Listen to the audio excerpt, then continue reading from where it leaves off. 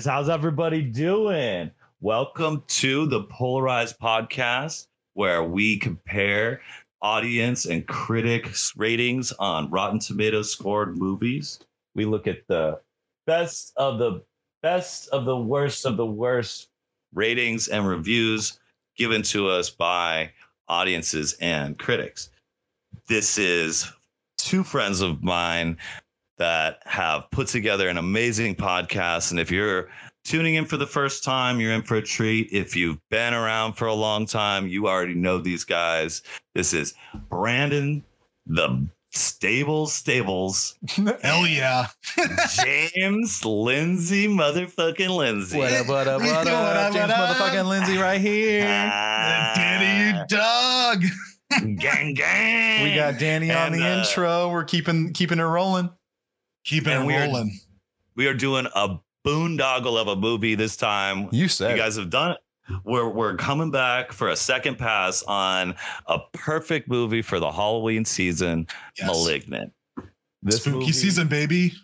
This movie has been a treat for people for years, and getting to be a guest on this podcast to talk about it is a dream come true for me. It's a pleasure to have you back, good sir. A pleasure. Thank you. You dubbed the polar bear name. You brought all the polar bears in. I'm sure if they're listening right now, they're probably going crazy knowing that you're back and that you're introducing. It's a dream come true, I think, all around for everyone involved, me included. Yeah, I'll second that as well. Yes. Let's all pat each other on the back. Yay. Cheers, mates. Even you listening and watching at home, pat yourself on the back. We did it. We fucking did it, guys. And we're already there. We're back at it. Has a 52% audience rating and a 76% tomato meter. Critically favored. 76% certified fresh movie by the critics. By the critics. Kind of rare. Which blows. Yeah, like we gotta talk about that, because I would almost think that when you watch this movie, I would assume the other way around. I would assume audiences are gonna love it and critics would hate it, but we're gonna get to the bottom of why it is. I think it's there's some scores just never cease to surprise me. I don't know. There's some throughout this process of this podcast that are just kind of. It's kind of blows my mind which way it sides, even with Paranormal Activity and we've had the kind of a streak of doing a little bit more critically favored ones, and their reasoning to why they like it. I think I've sussed out a bit more from the critics, because I think they're clear in their reviews. Some of the audience, less favorable reviews of these horror movies can be somewhat understanding to confounding, because it'll be things about not being scary enough, which can be so subjective within a scary movie. And I think Brandon and I are relatively new to the horror genre itself, and so how people gauge those things is it could be relative to slashers or relative to other scary movies they've seen, relative to what they expected in the trailer that's presented to them, or kill count or whatever it may be, or how gory something is. But I mean, I'm kind of just speaking to the overall process of it, but speaking to horror movies in general, do you have anything to add to that, Danny? As I'm thinking just in terms of, I don't know. What's your relationship to the horror genre? And if you have been around for a while, how do you think it's changed over the years, and for better or worse? So for me, I like horror movies. I do like horror movies, but I go for specific types and stuff. And the thing with horror is it's such a vast genre, where you've got creatures, you've got ghosts, you've got, you run the gamut of stuff that isn't necessarily even scary. Jaws is technically a fucking horror movie. You know, I mean, right, sure. I mean, people were scared to go to the beach after that shit. Yeah, I mean, fuck. After seeing Jaws for the first time, I didn't want to swim in a pool. Like, you're not wrong. Definitely. So I mean, like, when something's defined as horror, like, it's a really big spectrum. And I mean, it surprises me the other movies that were in this guy's wheelhouse, like that this guy made, because this movie had some elements that reminded me of those, but like, you know, the fact that he made Saw and stuff like that. I'm not into like torturing movies. I liked the like trap type, like, you know, Rube Goldbergness of Saw and stuff like that.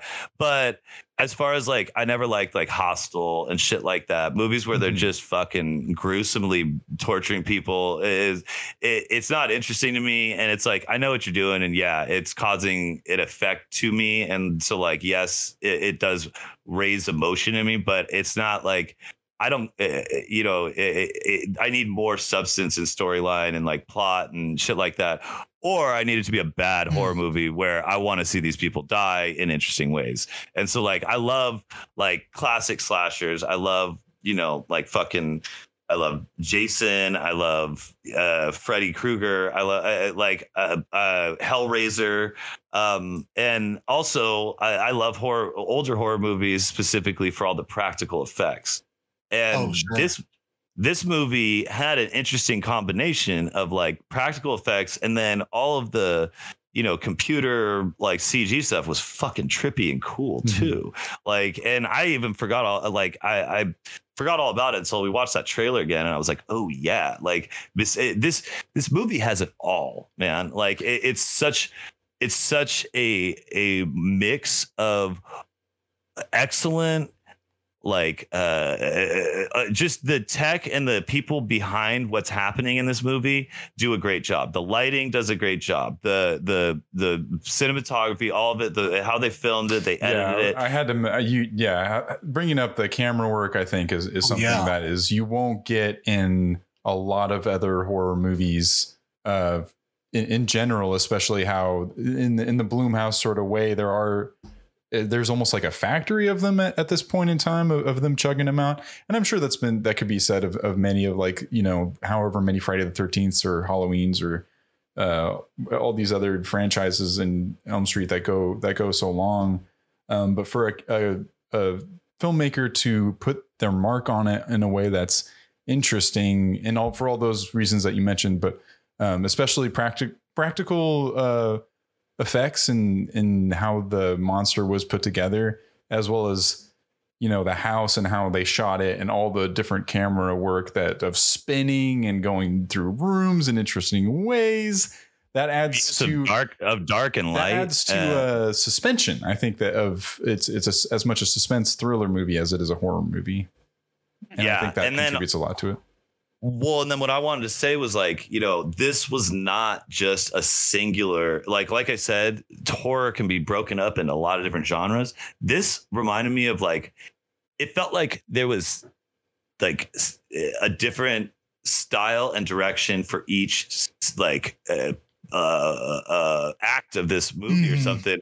From like the cold open has like an 80s kind of horror campiness to it, and it's even filmed kind of shitty, and you're like, oh, is this how this whole movie's gonna look? And then it's like, let's cut the cancer out, and then boom, this like creepy grindhouse fucking credits and stuff, and then it switches into domestic violence, like weird drama like show, and this is all in the span of like 10 to 15 minutes. 17, 20. Boom, boom. Then from there, it turns into like, there's someone in the house and it's not me kind of thing. And it's like, whoa. And then right after that, it turns into like weird, cheesy CSI with all these cops and stuff. Yeah. And that's a big part of this movie. That is. And it's weird where like fucking every 5 minutes, it just shifts into another fucking movie, and you're like, what the fuck is this? Because like it keeps jumping kind of genres and kind of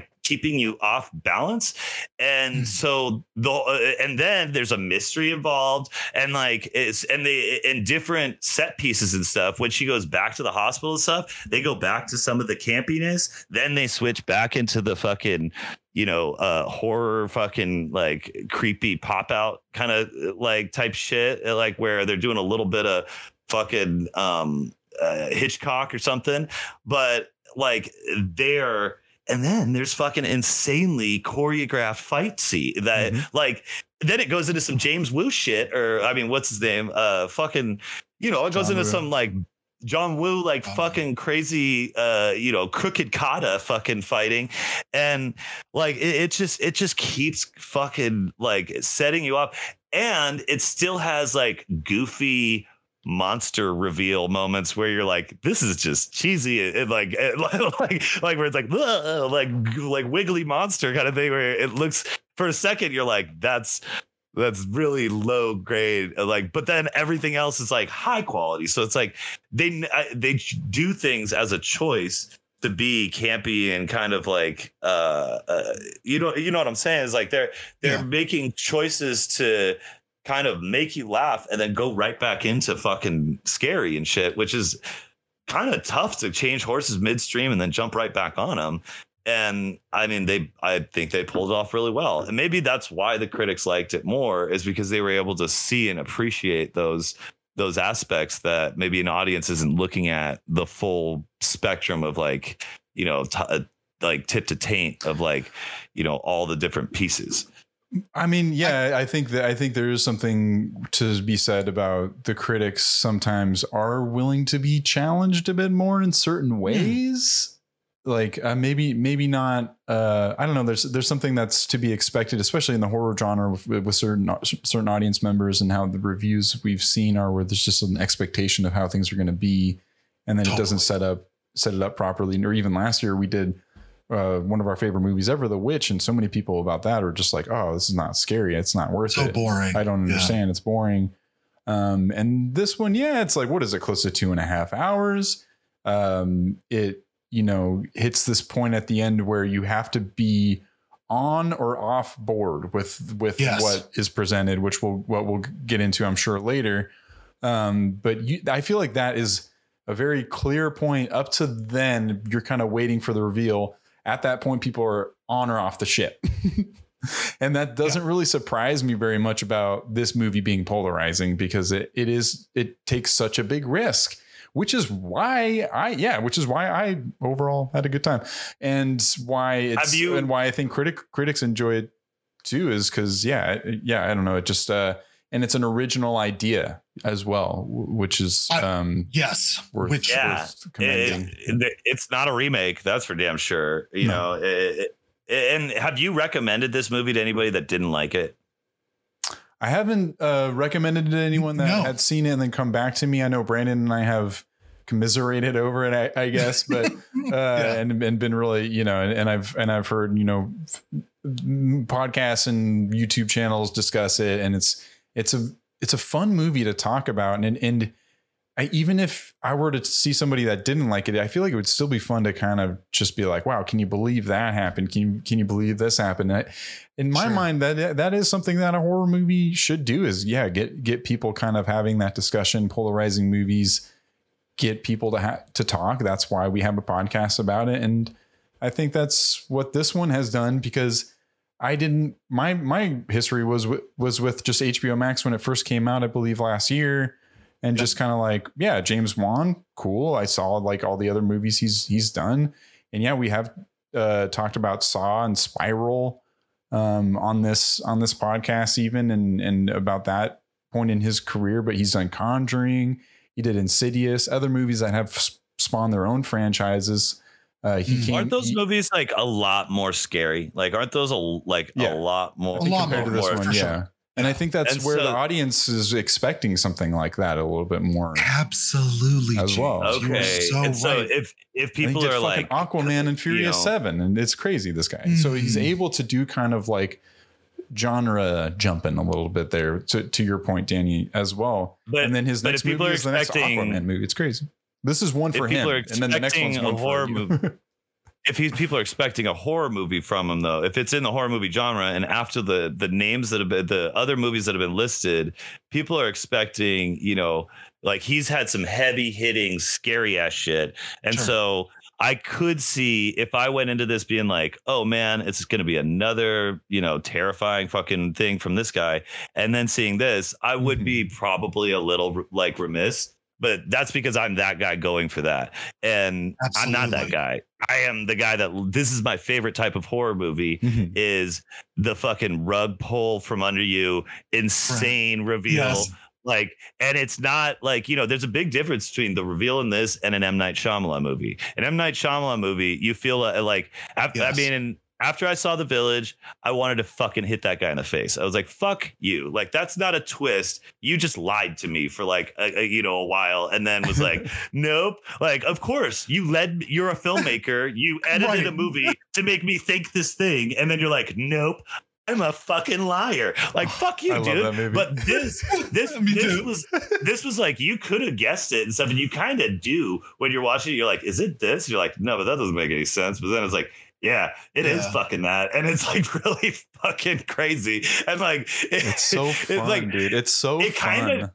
It doesn't even make sense in certain parts. Like, I want to get into like, that's where I'd agree. Yeah, I agree. It's like, and even with the people who don't like this movie, it is not perfect. It's not perfect. And there's like other horror movies that I would contend that are more perfect, like The Witch or something like that, which are just like masterful. But I like how this guy is able to kind of take all these almost conflicting elements and weave them together in a way that is just like popcorn fun. Like, and almost, it's not like Stephen King, but in the way that like I would read a Stephen King book, and even for its like imperfections, and it's a little bit long of a book, and some stuff doesn't need to be there, it's a fucking page turner, and I'm having a great time doing it. And then by the end, I'm like, a flying space turtle, what the fuck? Oh well, that was cool. Whatever. Yeah, but the way that he does it, like I am a continuity error. If somebody has a continuity error in a movie, it fucking kills the whole thing for me. I'm like, if this doesn't make sense, if it I feel like I didn't know that about you. Well, yeah, like certain things, if I see like, well, this would never have worked because of this. If I find a plot hole like that, then I'm like, you know what? Fuck this. Like it takes me out of the movie. That can't be true, because you love bad movies like me and James do. Right. And there are so many continuity errors. Well, no, that's where I was going. Wait.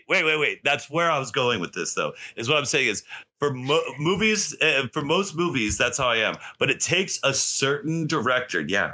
It takes a certain director and a certain style for me to be like, you know what? Fuck the continuity. Like, none of that bothers me, because like that's not what this is about. If you can get me to ignore that, cool. Yes, it's like I don't need anything to make sense. Like, I don't need. Because I'm having fun. Mm-hmm. Well, yeah, it's just like you knocked it so out of the park. I'm not going to go back and fucking play semantics with you. Like, like you've bulldozed any of that. Like, you've demolished it by the twist. I'm like, okay, fuck me. Like, let's go with this. Oh, like, yeah, this is way better than if you tried to make a realistic movie. Like, you know what I'm saying? Is like, I don't want you to pay attention to continuity. I want you to just do it. Keep going at this at 100%. Because like, you'd not have as good a movie if you were being careful. And so, yeah. I'm so glad that we brought up M. Night Shyamalan, because I think the problem that I have with his movies is they're so boring in the way that it looks a lot of the time, that, it makes me like a malaise comes over. I'm like, okay, we're just getting to another point, and it's just, I'm not enjoying that ride. But this movie, in contrast, is so like, it gives you so much. I mean, up at the top, Danny, you were kind of run through so many things that this movie brings to the table, and it really brings so much to the table in what to look at, in reveals, in characters, because so much of it is just uniqueness. And like, period, end of that sentence, is usually pretty enjoyable. If you see a character and you're like, what's their deal? Because they just got some look, they maybe say a couple lines where you're like, what's going on with them?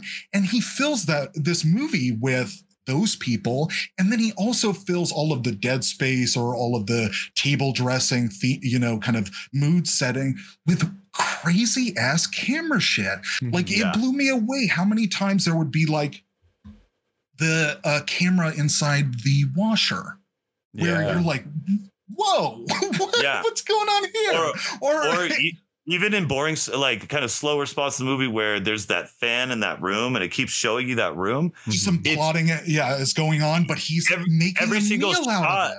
Yeah, every single shot, like the opening shot and establishing will be just this fucking strange, very like picturesque, but like it's a dingy fucking attic and he still makes it look fucking rad. Like, and he picks he's gonna start here and he picks a different angle every fucking time he shows that room, but little by little you're seeing more pieces of that room, and so every single time just that establishing shot is shown, you're like learning more and seeing more, and he's just teasing you as he goes with just a camera angle. And that's incredible to be able to tell that much story just from one opening thing. That's a postcard, and you're fucking making a meal out of it is like there's a lot of like interesting fun choices being made. Like even if you were kind of like what was that about or anything or something, and even some of the humor might be questionable to me in this movie, but somehow I don't know, it still flows in a way that is entertainment and comes the worst form of it. And this is something that I've seen some horror movies and movies in general sometimes when they want to have that sort of maybe nostalgic feel, or even sort of I think it's just more kind of like a contrived camp sometimes with like horror movies, is they try to instill like a sense of campiness of like the horror movies of yesteryear that they really enjoyed to watch, which I know James Wan really liked. Horror movies of the 80s, and that's what he grew up on. He got $40 million. He was able to do something in between his Aquaman movies, and it was something where he wanted to go back to his roots a little bit more. Do you know where the term camp came from? I did at one point.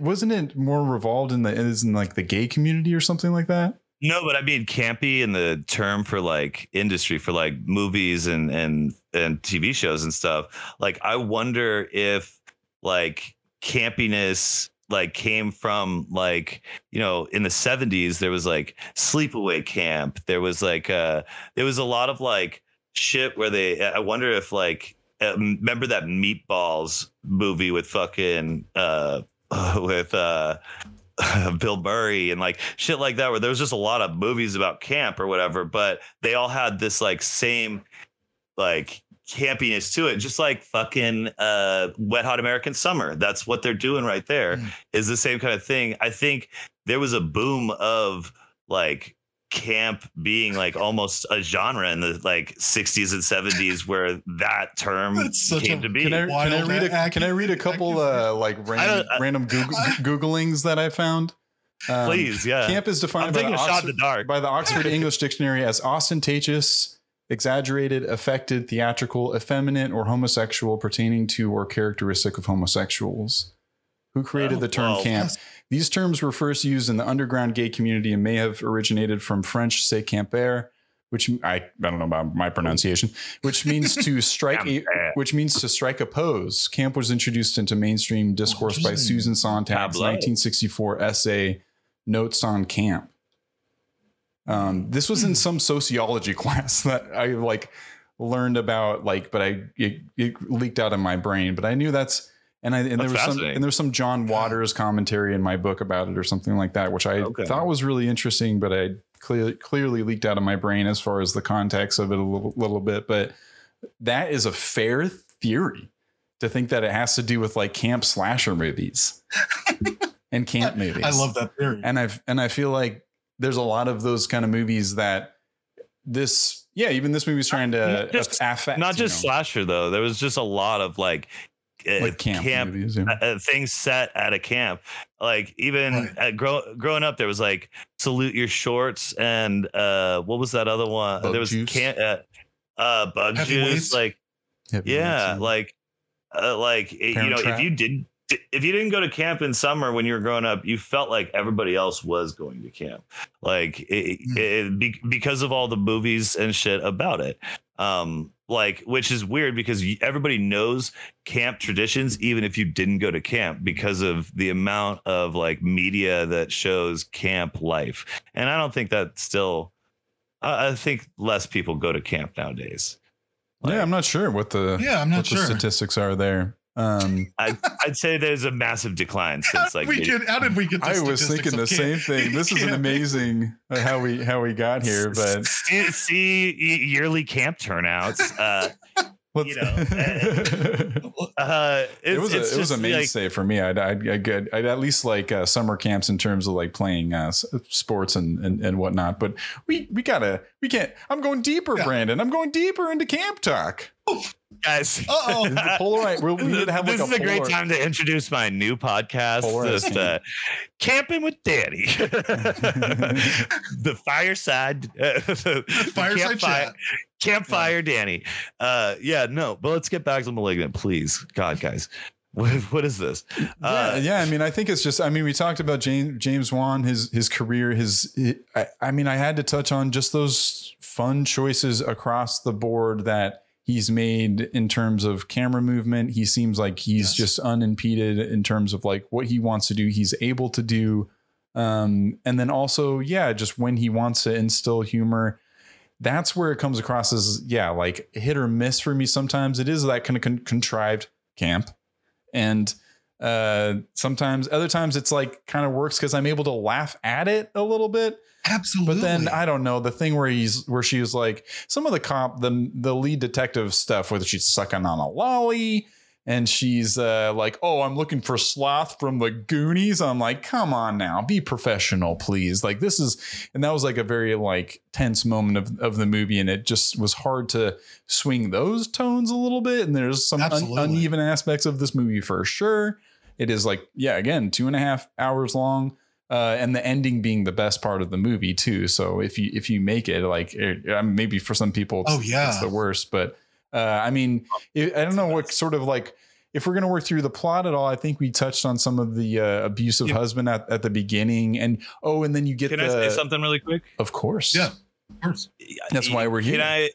Can I maybe bend your mind about that lollipop? Maybe you'll like it if I say like, I think he is in, like I said, how he is jumping between different like almost genres in certain parts. Yeah. So with the FBI, the detective and stuff, sucking on that lollipop, in my opinion, that's a nod to Kojak. So Kojak, the old was like a 70s cop show or whatever. He was very always, 70s cop. He always had a lollipop. Okay. Because he like quit smoking or something like the day before the first episode. That's what James said when we watched the movie last night. I know. I was like, I wish there was a line about I just quit smoking. Right. They're not going to do that. I think he just wanted her to have a lollipop to be like, and we'll throw in a Kojak thing and we'll do this and we'll do that, where he is just being really detail oriented. I'd say have a line. Address me like having a lolly in the dead body or the morgue. But what he's doing is he's not putting the line in. He's doing an even more subtle nod where he's saying the people that'll get it will get it. The people that'll think it's weird, fuck them. Like I'm on board for the majority of this movie, and that stuff is where it kind of loses me. But I feel like he's not helping me.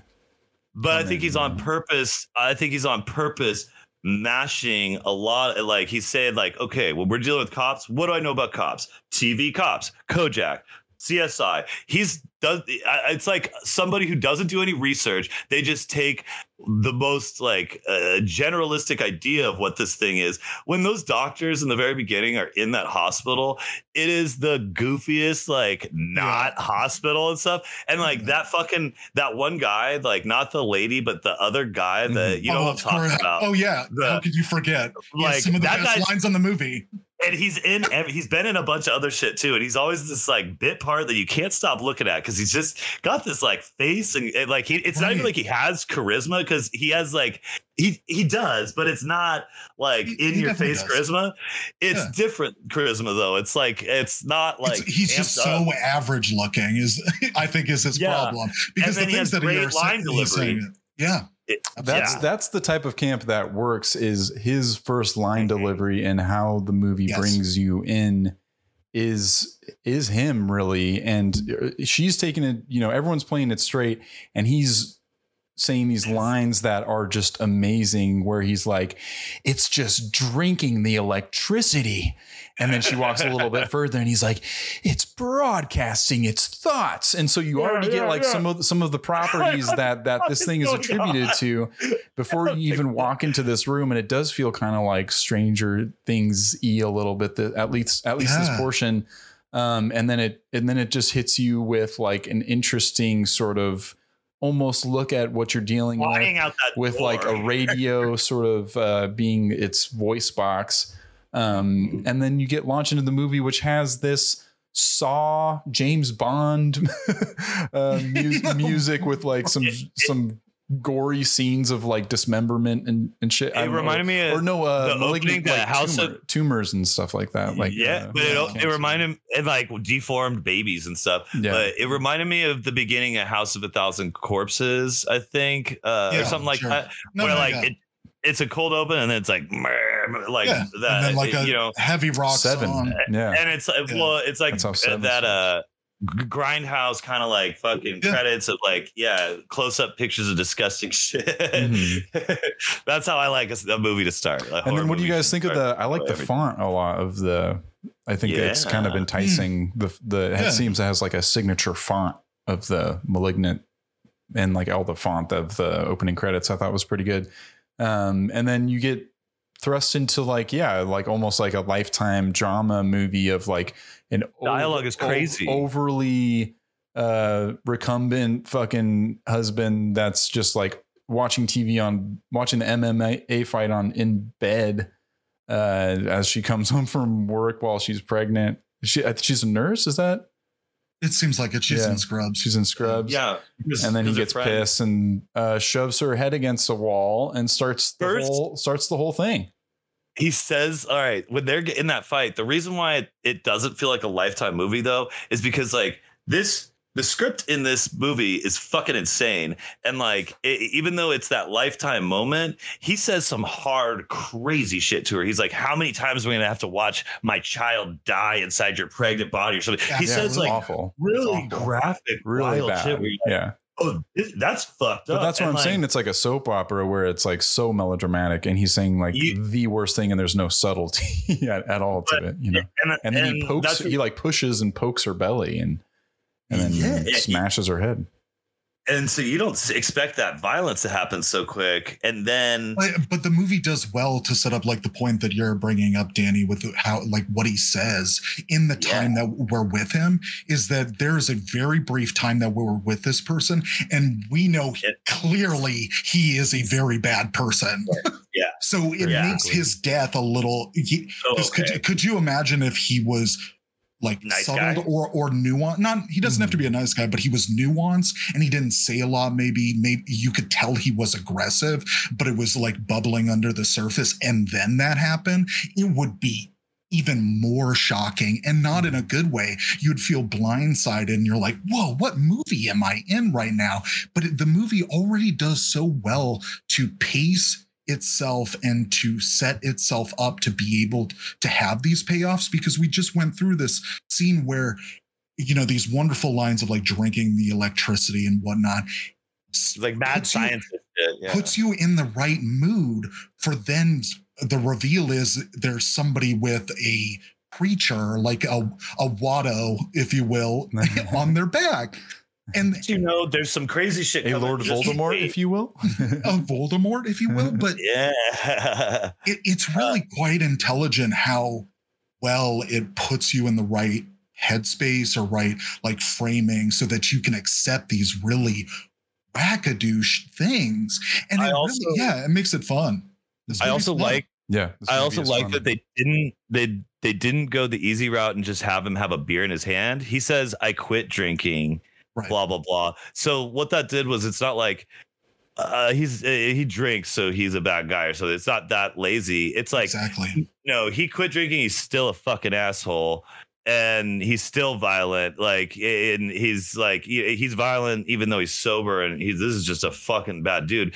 That for me did a lot more. And so, I mean, like, that's where, like, there's time taken and consideration made in this movie, so that then when he does do something goofy later or something like that, you're like, yeah, man, you chose to do this goofy thing because you could do this, you could do that, you could fucking blow my mind right now, but you decided to put me in like some goofy little lab, like like on the top of some hill, or like fucking this house. For some reason, they keep talking about Neighbors, but for the first 20 minutes, it's just encased in fog. Like it looks like it's like a soundstage. Like it just looks like a house in the middle of a soundstage covered in fog. But it makes it so isolating, and it makes it sets up for her alone in this house afterwards to be so isolated. I mean, and we got to talk about that house, because that house has been given so much time throughout this movie of like the glory shots of outside, the outside shots of just like every single angle, every single time you're back at the house. You're back at the house, and then like when time changes, they show you outside the house. Okay, nighttime outside the house, and then they go in. But to speak to the soundstage, the inside absolutely is a soundstage, and that gave him all the license in the world to do whatever the fuck he wanted with the camera, which made all of that so much more interesting. And you guys already talked about the fan shot and the washing. I mean, the washing machine one, that's just fun. That's just like, that's a camera, like a filmmaker having fun. And then the isometric, like the bird's eye view shot of her running around, and then you're crossing room by room, is like a fucking memorable part of this movie.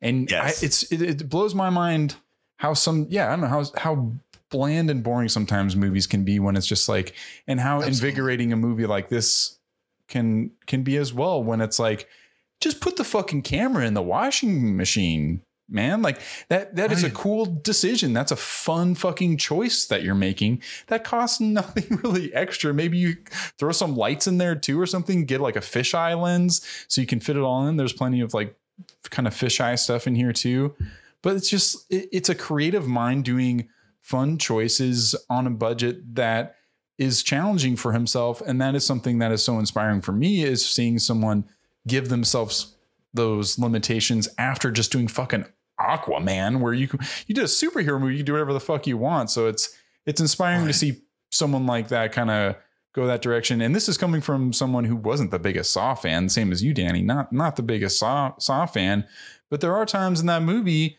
that made me think of this too, where it's like, oh yeah, he was doing some pretty wacky kind of speed ramping stuff and Saw and doing a lot of interesting things. And I just watched Evil Dead 1 through 3 for the first time. I'd seen 2 before, but I watched 1 through 3 this past year, and that just kind of almost reminded me of Sam Raimi and how much fun he would have, and just setting himself up in a house and doing fun things with that. All the Flanagan shit we've watched, Brandon, and I'm glad you've been watching a lot of his too. He'll put himself in a house and make the house so alive and so interesting in every angle that you view it, that it becomes a character in a scary movie, so that you're not sure if it's the house, you're not sure if it's a real person, you're not sure if it's coming from the electricity, if it's like this thing that's like, it's like killing her babies, which just kind of brings us into the next plot point, I guess, is that, and you find out from her sister, that's essentially what's happening, is this thing is assuming her killing her babies as she's getting close, and she's getting miscarriages.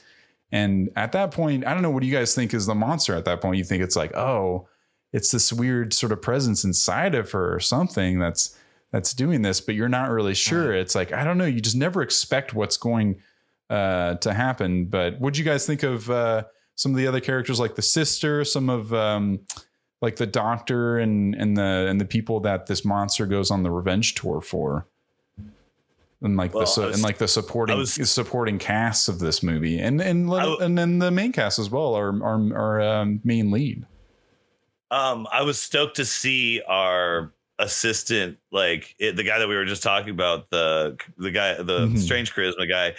I was like, man, I really hope I get to see that guy again after the cold open. Right, me too. And then I got to it. I was like, yeah, that was a big payoff.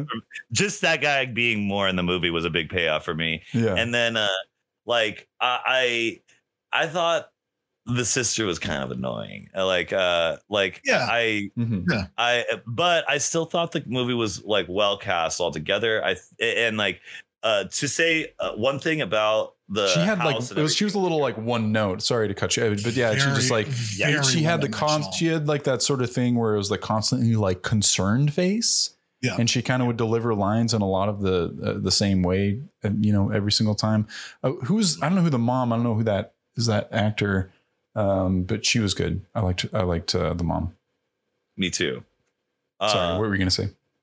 I was just gonna say that like that's the difference between somebody who like knows so well what they're doing that they with the house and stuff like you were talking about, and you were talking about Raimi and different people like that, where what this guy did with those establishing shots is he was shooting low and showing like the house looked all like skinny and tall and stuff. Yeah. And so then when the next shot is from the ceiling looking down, then you're already like, well, in your head, you're like, tall house, I'm on the top of the ceiling looking down. So then he's able to fuck with perspective and stuff. And that's where he can move over walls. And really that's something here and something here. But over here, it looks like they're together. And so he's able to like move over different rooms. And with not that, with things up close to the camera and stuff, you don't see that. But he's able to do a very cool looking shot without spending much money at all. And just with that perspective. And so like what I mean though is this guy that makes a big difference when somebody is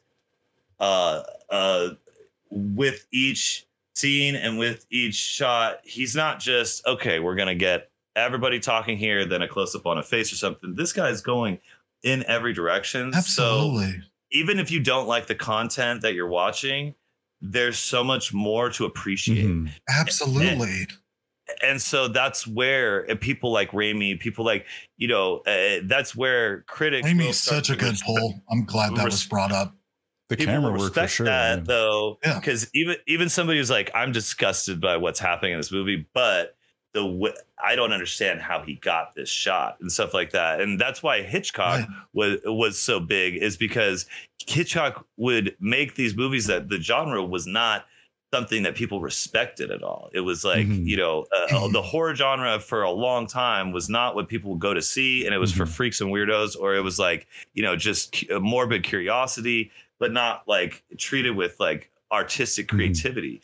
And so once you had somebody who was like, you might be watching this just to get a little tingle in your spine. But if you dig deeper, you're like, how the fuck did that guy just do that? And he did it with, fucking $75. Yeah, it's almost backwards now, where there's like almost like horror elitists that it has to hit these certain pegs for it to be considered like good or scary for me, or suspend. I'm not scared, so it's not a good horror movie. I got to be scared, And people might say like, oh, this isn't like a full like horror movie. It's like, I don't know, it is and more in my mind. Like it's so much cooler when you can blend that horror element into other movies and make it something more. And I mean, that's like the sci-fi horror is one of my favorite blends of the genre. And I just think that it's so cool that this one, is almost like a Sam Raimi or like a James Cameron sort of thing, where like it's going to be scary and all that stuff, but it's going to be fun and action packed too. And you're going to like, it's like a theme park ride. Yeah. Because it's definitely a roller coaster. Absolutely. Buy the ticket, you take the ride. And a great example of that is when they're up in the attic and you start, I think, upside down, and then it like slowly twirls around till it sets itself all up in the attic. And it's in the center of it is a thing that's spinning as well, but it's spinning in the opposite direction. It's just like this very cool shot that just love that. Yeah, absolutely. I feel like I said this last night when we were watching it, is I feel like I am getting such a great deal on a movie. Like, I'm coming into this and you're like, horror movies are typically relatively small in scope, and they focus on, it's like, here is the kind of the twist, or here's the gimmick, whatever. And it just really, executes on just delivering that in a way that is almost very utilitarian. But this movie has a bunch of things going on, and it has fun with it and gives you so much. This is like 3 or 4 different movies in one. It's amazing. And you're watching someone have their cake and eat it too, and I'm having my cake and eating it too, and, having a great time. And multiple reveals. Like one of the first big ones is the woman that shot opens up on in the attic, and once you find out whose house she's in, and then you don't even get the full reveal at that point. I love that you get like a half reveal, and then you get like this whole other movie about like being wrongfully accused of something in your mind, of like, how did it get there? Maybe in your mind, like, oh, well, she's definitely the killer. She's just like not really, she's blacking out for some reason, but you don't fully get it. There's no one in the world that's like, she's got a fucking face on the back of her head. There's no one that I know. Way. If I were to recommend this to somebody and sit down with them, which I think would be fun, and I do recommend this movie, and sit there and they're like, oh, she's totally got to have fucking face on the back of it. Nobody. No. Maybe you think that she's involved somehow. She did it. It's in her attic, and that is a cool reveal. Yes. And then this is maybe where it slows down a bit for me, and it is a little wacky when the sister goes on her little side quest. Yes, absolutely. I'm not going too far. I mean, like, that fucking huge castle on the side of Seattle. They're coming. She's driving out of Seattle. I don't know. It can't be too far from somewhere in Washington, on the coast of Washington. This fucking like castle from Transylvania that somehow got shipped over piece by piece. Insane asylum. Yeah. And and I don't know, it's not like it's decommissioned or whatever. And there's just a rickety fence set up. She rolls up in her little Prius in the most fake shot of the whole movie on that cliffside, and then like rolls up into a castle, like a fucking castle size thing, and goes in there. And in what seems like within 5 minutes, she gets exactly what she needs and gets out like no questions asked. And I guess that's your clue, where it's like, oh, whatever is out there that is hunting people is subdued right now. And so maybe that's another clue of like, oh, well, she's subdued. So maybe, but whatever. I don't know. Anyways, this scene is like as wacky as a movie is. I'm glad you brought that up, because Danny. Sorry. I'm sorry. No. What they did though is, like, at the beginning they said, I'm going to cut the cancer out, and then as it's going with this part, at this point in the movie, we haven't said that yet, but that's his go-to line. Time to cut out the cancer. No, and that's why this movie's called Malignant. She says it in the very opening of the movie. It's a tumor. And so when she says that though, and then by the time we're at where we're at, like the first time I went through, I was thinking like, okay, so they removed this thing, and then it's running around, but then it's tied to her. And so she's down and then it's down. But I'm thinking that they're separate BE. That he's been removed and everything. Absolutely. It's he's like back and he's like using the attic somehow. Yeah. What to believe, because it's so great because you're looking for this other thing this whole time. And, you also have a feeling that there's something going on with her, obviously. As it gets more and more, because she starts having those like frozen and then the room wipes. Which you see the murders. Which is badass. If you guys haven't seen it, like how they shot that is so fascinating, because it's just like a blue room, and then she's in the center, and then this camera is on like this little circular railroad track that goes around her, and then it does its whole thing, and she's just in this, in this soundstage in this blue room, and so cool. I like that effect of the melting sort of room kind of coming down. I kind of like that, and that's kind of, I guess, your first clue is she has some connection to this person doing the murders, and you think that.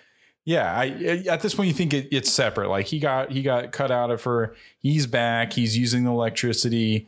and he's housing up at her place or something like that. You find out a little bit about like the Seattle underground, because that's the first person he kidnaps. Her falling through that floor is insane. That was great. Like just fucking a whole like Bugs Bunny through the fucking ground and then just smack in the middle of like her. I don't know. She was just downstairs at the perfect time too. Yeah, and because she was downstairs with the cops, and then that like.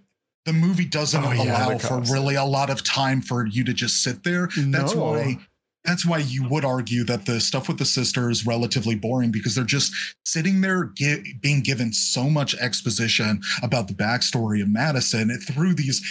It just cracks me up, but it's campy and it's fun when you just think about it a little bit, is that the mother just has these very specific home videos of these situations that are absolutely perfect in explaining what's going on in her life to get her to this point. And then like right at the point of like, I'm kind of dropping out a bit is when it like plunges me back in. But before we go there, I was going to say like, this is like one of my least favorite things is that fucking Where Is My Mind music sting is just like, not great for me, and they use it like a lot. And when she falls through the floor, it's just like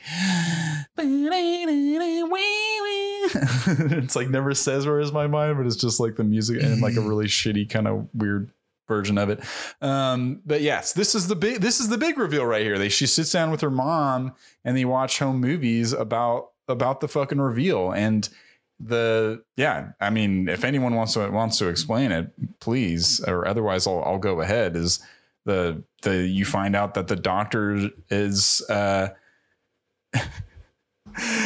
it's like a tumor, parasitic like tumor, malignant tumor that's growing. You know, like how a tumor would have teeth and hair and fingernails and stuff in it. And this one's like fully formed and like parasitic and like subsuming her, and also has arms.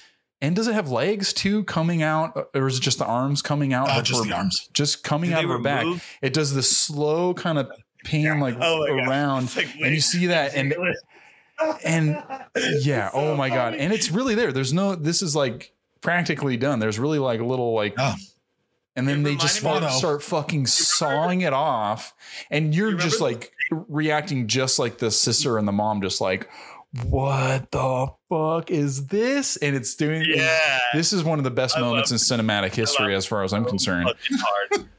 It reminded me of those things that, like, you remember those things that you squeeze? They're like stress things where you squeeze them and it looks like a clown's face and then the shit pops out of his ears. Yeah. It reminded me of that thing. Like it looks like a weird baby thing, but I see is a Watto. I love, that's all I can see is a Watto. That's like calls to fucking Total Recall or Cronenberg or whatever. Yeah, it's like right. Verhoeven. CGI this. Give me some goopy fucking weird fucking. I loved it. I'm so in on this. And I'm in on it too, because you're giving me like an original character and also propping it up in so many ways. Like Gabriel ends up having a specific weapon that we find out how he gets it, how he earns it. And he's got his own attitude about things. He's like a super villain. Yeah. Freddy Krueger, where he's calling people dumb bitches. It's fucking mouth on him. And like he's got a mouth on him. And the making of that weapon, like how the cutscenes to him making it, like grinding that award into a fucking like murder weapon was just fucking rad. I love that. Like it just had like Madison just had that, you know, just a fucking like pedal stone grinder. Like what? But who cares? Like I fucking who cares?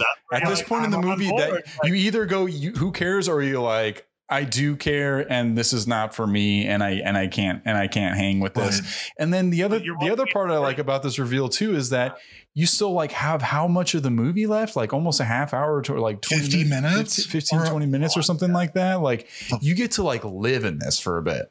And then it also gets some action scenes. You get like some fucking set pieces that fucking rule. Because right when this happens, you switch back to the jail cell where she's in like there with like prostitutes from this late 1970s disco era or something like that, turning tricks, outside discotheques and would roll the rings. There was like a prostitute from every decade. Yes. It was like it's a small world of jail cell prostitutes, and like it's also real. The Foxy Cleopatra was there. It was the great. Foxy Cleopatra was amazing, but that's so funny to bring up because it works because the police station or where they're working and the jail is so like a set. It's like it's so non-time specific. Everything's like watching them. They're just like, sure, just fucking like beat the shit out of this one person, and nobody's coming to like nobody gives a fuck. Nobody can. Everybody's in costumes essentially too. Yeah, and that's the most. You never see the police station filled up. There's so many desks. There's so much room. Yes. It is the most insane set in the fucking world. The ceilings are so high, it looks like a fucking warehouse. There's constantly like a red and blue light outside the window that they're just constantly flashing to let you know, like, oh no, this is a police station. We're just flashing red and blue lights constantly. Yeah. The lighting is insane. That's where it's like somebody like there's no jail ever that looks like that. It's like that's where I said, like holding this guy tank was huge.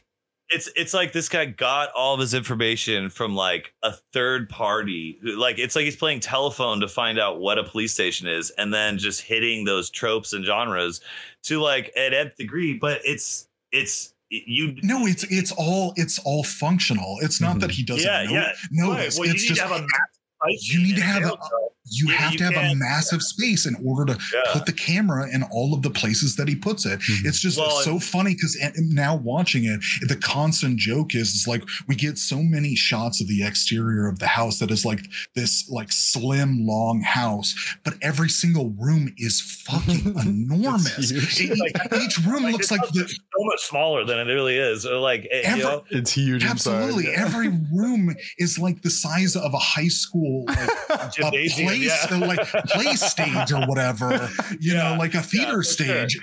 Yeah. And it's all because he's going to put the camera in the craziest places and give you just really kinetic filmmaking.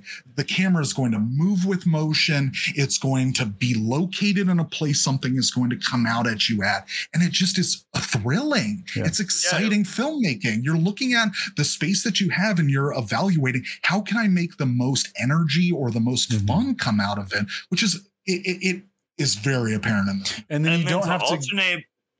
No, go for it. To alternate between all those extremes then keeps the audience's perspective constantly in limbo. Changing. Yes. So then like you're like, I have no idea how big this fucking house is and I don't care anymore. Like I don't care. I don't know. Maybe like we were just really far away for a second. Yeah, like, you should be discombobulated. Yeah. Yeah. And like so his constantly pulling back, moving forward, pulling back is like it makes you just give up on trying to like you're just too focused on what you have one.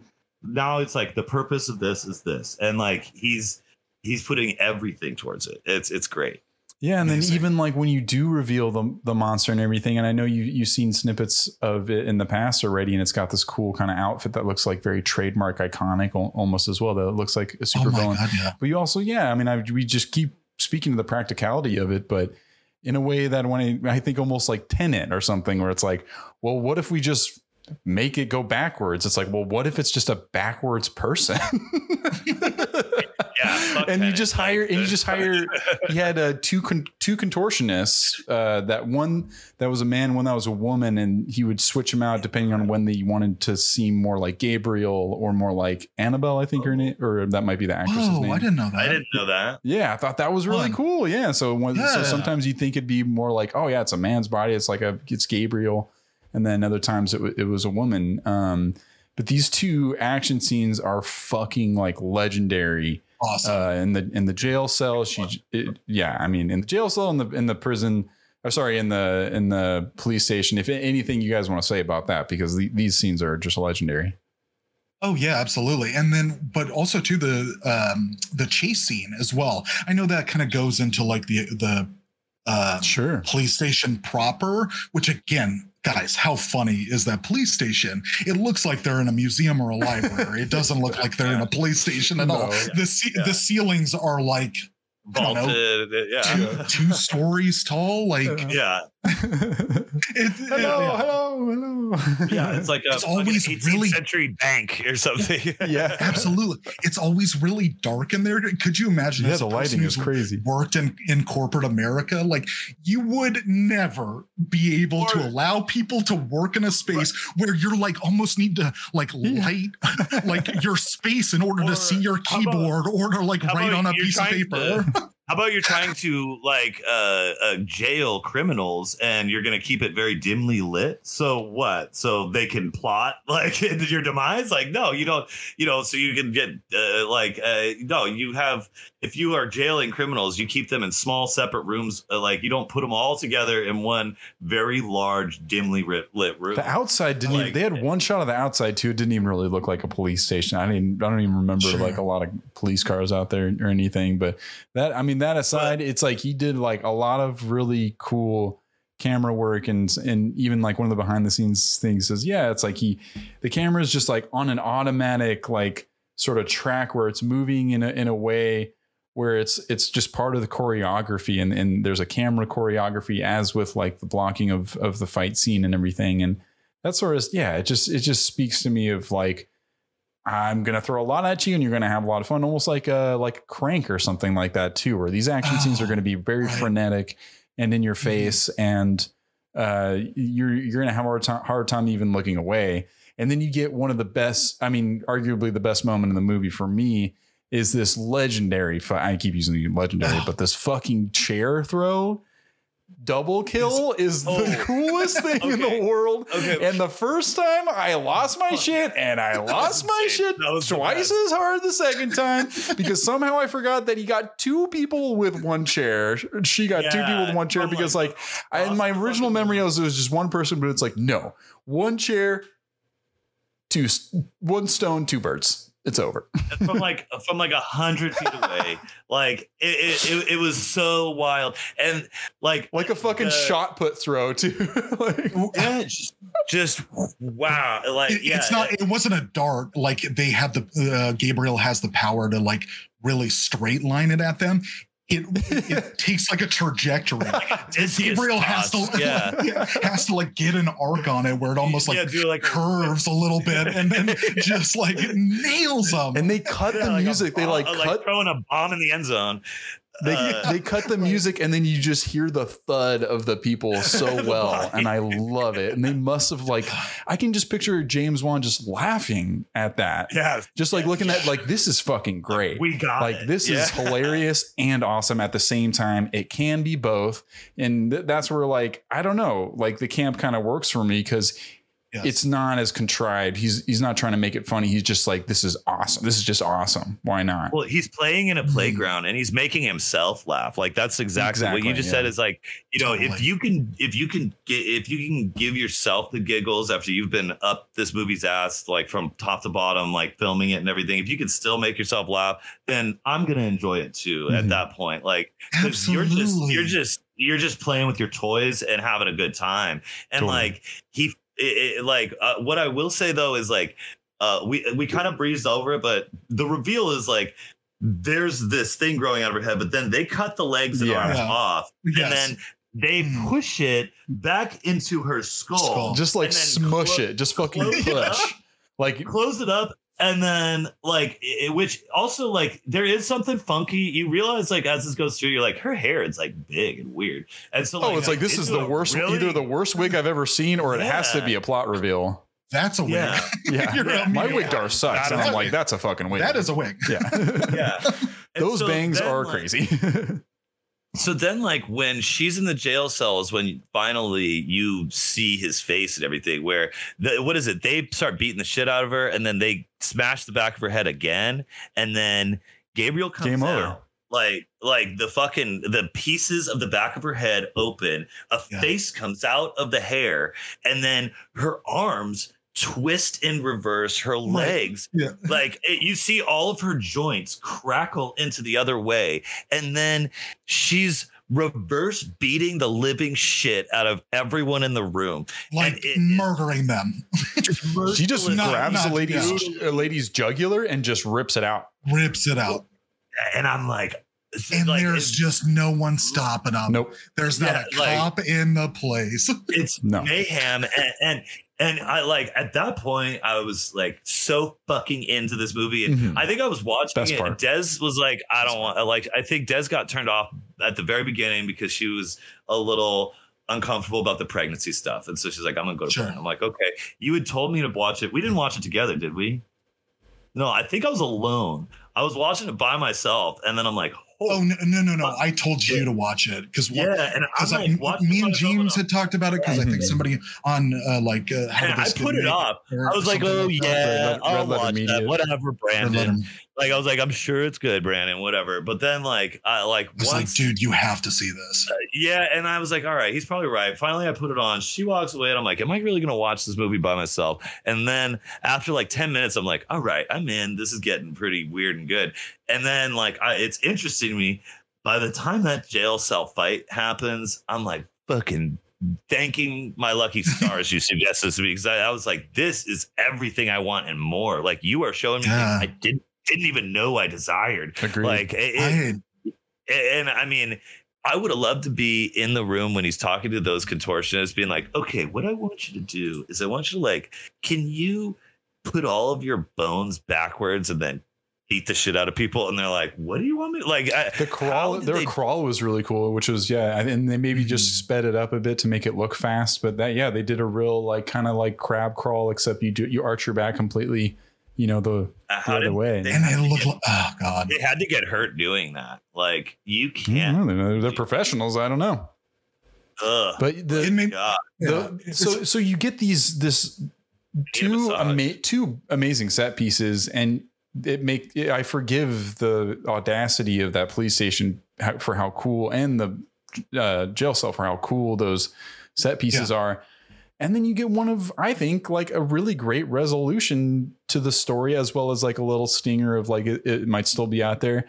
But I love the view into the mind space of her as the yet next twist and reveal of no, he didn't just shoot her fucking sister in the face, which would have been fucking crazy, which Brandon and I forgot that didn't. And we're like, oh my God, I can't believe he just shot her sister in the fucking face. And then no, she has the power. She locks him in a jail cell of her own creation in her mind. And I just thought, I loved how that was represented. And I understood. I'm like, this is pretty cheesy how it's all filmed, and the lighting and everything almost looks like a PSA from the 80s too. And then how she holds the gel. So it's next time I'll be ready. And then she closes it. And I was so on board for that too. I like how it's resolved. Her sister's still alive. She makes the reveal to her that, it's been eating your babies. That's wild. And then you get the I'm rolling through, but you guys can commentate on it, but you get the Christopher Nolan sort of stinger of the light's about to turn on, or is the is it going to stop spinning or whatever, the little totem of Leo DiCaprio. And just a great fucking time throughout. Any comments on those last little resolutions before I move on to some reviews? I'll say the gun thing did it reminds me of Fight Club a little bit with the guns in my hand, it's not in yours kind of thing. Okay. That's where that did pull me into that. But, there was so much other shit going on that it was I had no problem with it or anything. It just, it hit notes of that for me. Totally. But I mean, it was a great vehicle to, do a reversal on the audience and stuff. And so I thought it was excellent. And I mean, I also it was still excellent fucking editing and camera angles and shots to, keep you, the twists are correlated with the way he films it. And so that's a fucking masterpiece in my mind of your camera is a fucking character in your movie, and you use it Sam Raimi to tell your stories. You use your camera to, feed me information. You use your camera to fucking, discombobble my mind. Like, he is just so fucking thoughtful that it's insane that the audiences didn't like this as much. And like, I guess it makes sense that critics did, but yeah, let's see what they have to say. Let's get into it. That's the perfect, Danny. Perfect segue. Yeah, love it. I mean, you should come back sometime. So just to remind everyone, it was a 76 from the critics, certified fresh with a 76. I'm still not sure what the cutoff number is for certified. Apparently 76 is still okay. So we talked about it. So I don't know, maybe 75 or something. I'm looking for the lowest certified fresh is what I'm on the hunt for. So let me know out there. That movie we watched together at your place with BJ Novak. Oh yeah, that one was certified fresh, and it has a name that doesn't have anything to do with the movie. I feel like too, so it's kind of hard. BJ Novak on the podcast. It's like Vengeance or something like that. Wow, it was on last week. Vengeance. You guys had BJ Novak. No, that's never mind. That's an 81. Oh, weird. I feel like when it started, it was much lower. But yeah, it might have changed. But Malignant has 76 critics, 52 audience. What's that? You making BJ jokes? No. It's past. It's gone. The magic's done. All right. Sorry. I'm an asshole. I'm gonna do. Join the club, my friend. This is the podcast hosted by assholes for assholes. All right. You should hear our never mind. Me and Brandon came up with a new dating app. We're gonna get Kanye West on the pod next. Ooh. And you guys are reviewing Schindler's List. Oh Jesus Christ. Oh my God. I'm gonna pick like some other like critics that I don't normally go to that don't seem like they're very like the most well known. The Wrap. Let's go with The Wrap. Gives it an 80 from William Bibbiani. Malignant might not hold up to scrutiny, but by the time all its mysteries are revealed, it's clear that it was never supposed to. It's an absurdly entertaining fright fest with a heavy emphasis on the absurd, and thank heaven or hell for it. Ooh.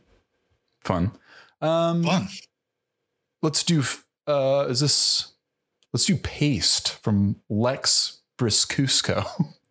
I'm going to do some of because these are the reviews that are also factoring into these numbers. So we want to hear from everybody here, not just all the New York Times of them all. I don't think that last guy went into detail enough. Well, I mean, we're not going to read the whole review. We're just doing snippets here. Gotcha.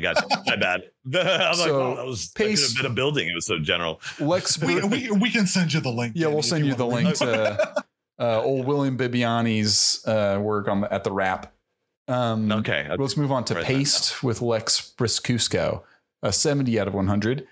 Between sufficient scares and a puzzling yet promising narrative that takes shape in a wild fever that matches the intensity of the nearly feral antagonist, the story is vast and threaded smartly into a wearable piece of dread. The more granular writing, however, can be lackluster, and the dialogue comes off cringeworthy in several spots. This guy's been reading his thesaurus.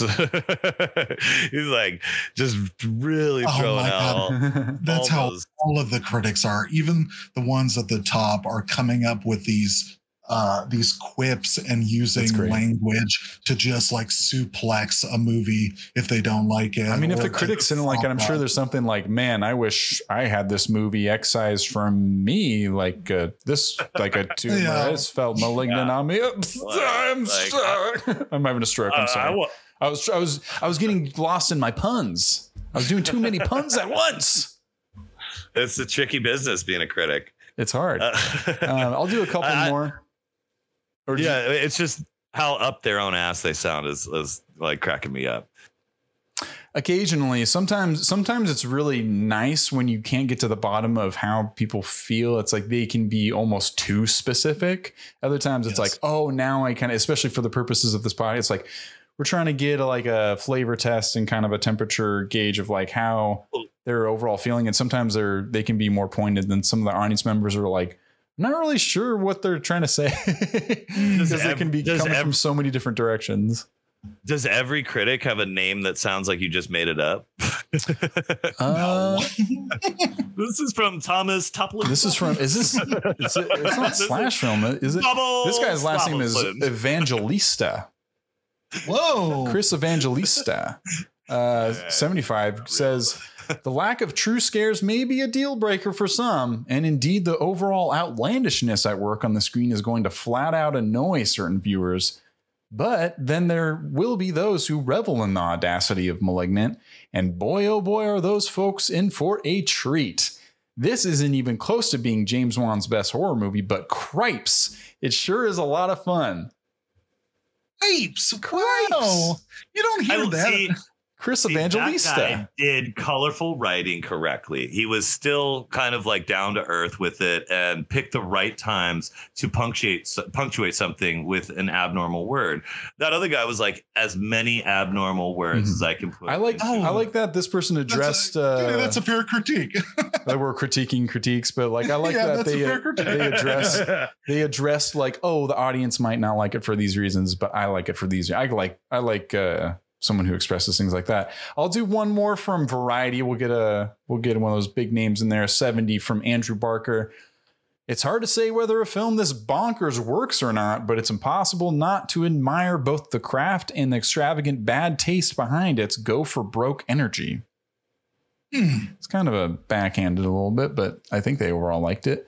We'll move on to some audience feelings on everything from the 52% score. Not so hot on how they feel about it. I think I'm going to do a couple Google reviews, 1-star reviews, I think. Let's do this one from Jewel Torkelson.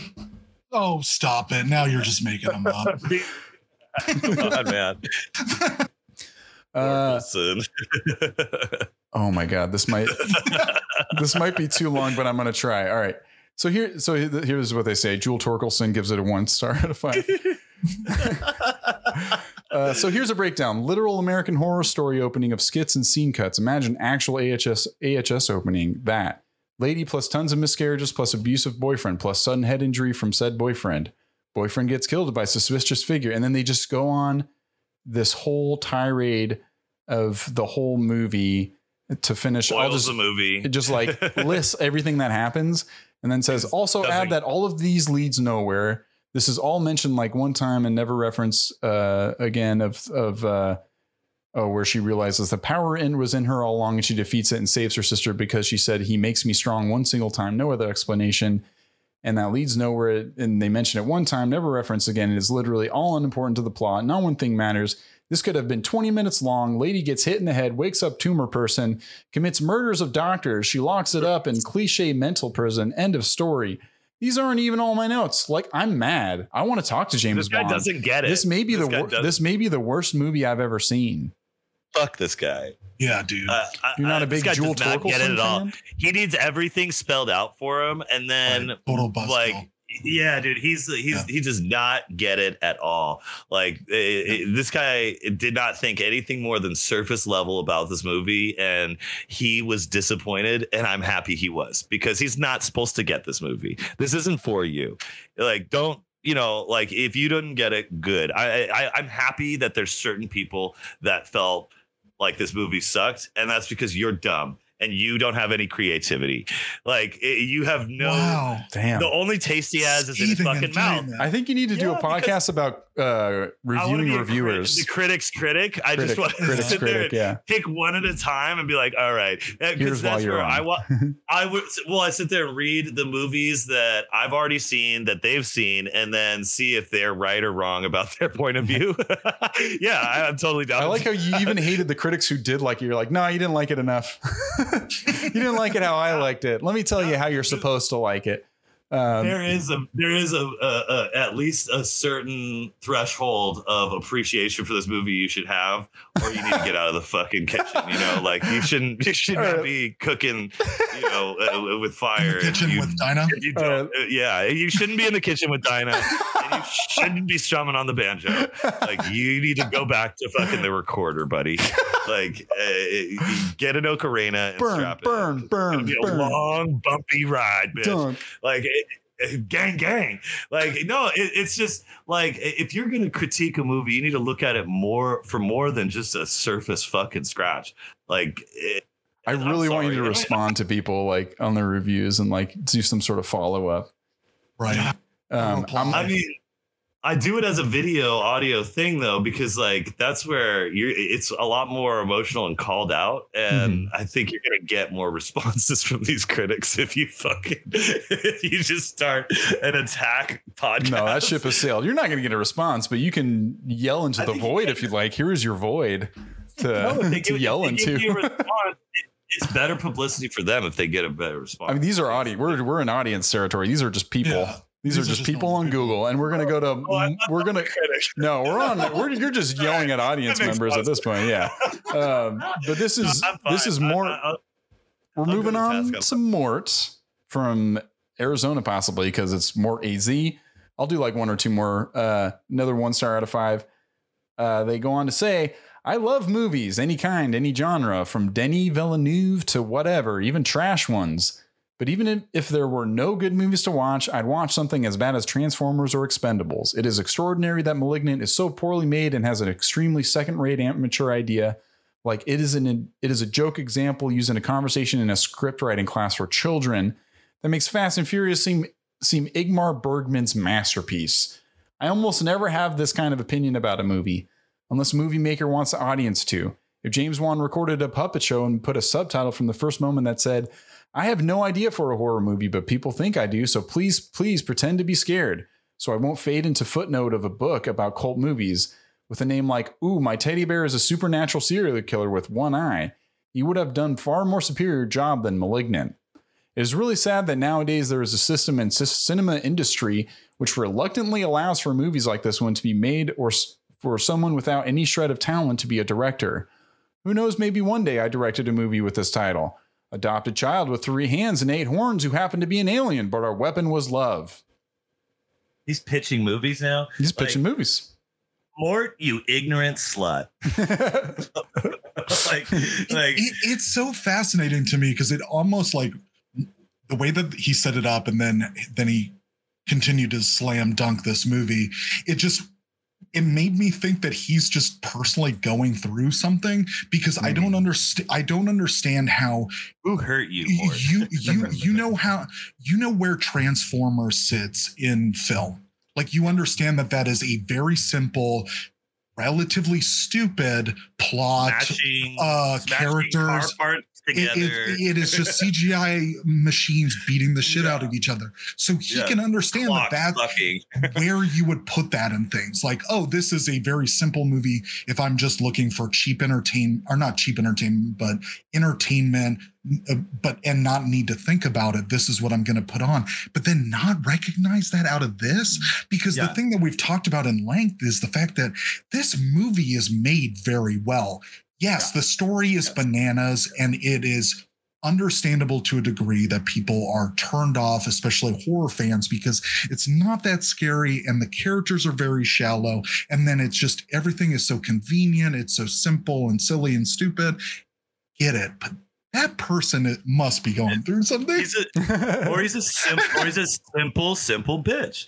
And like, they like Denis Villeneuve movies. Yep. That means they're fancy pantsy, and they mentioned they name dropped Ingmar Bergman.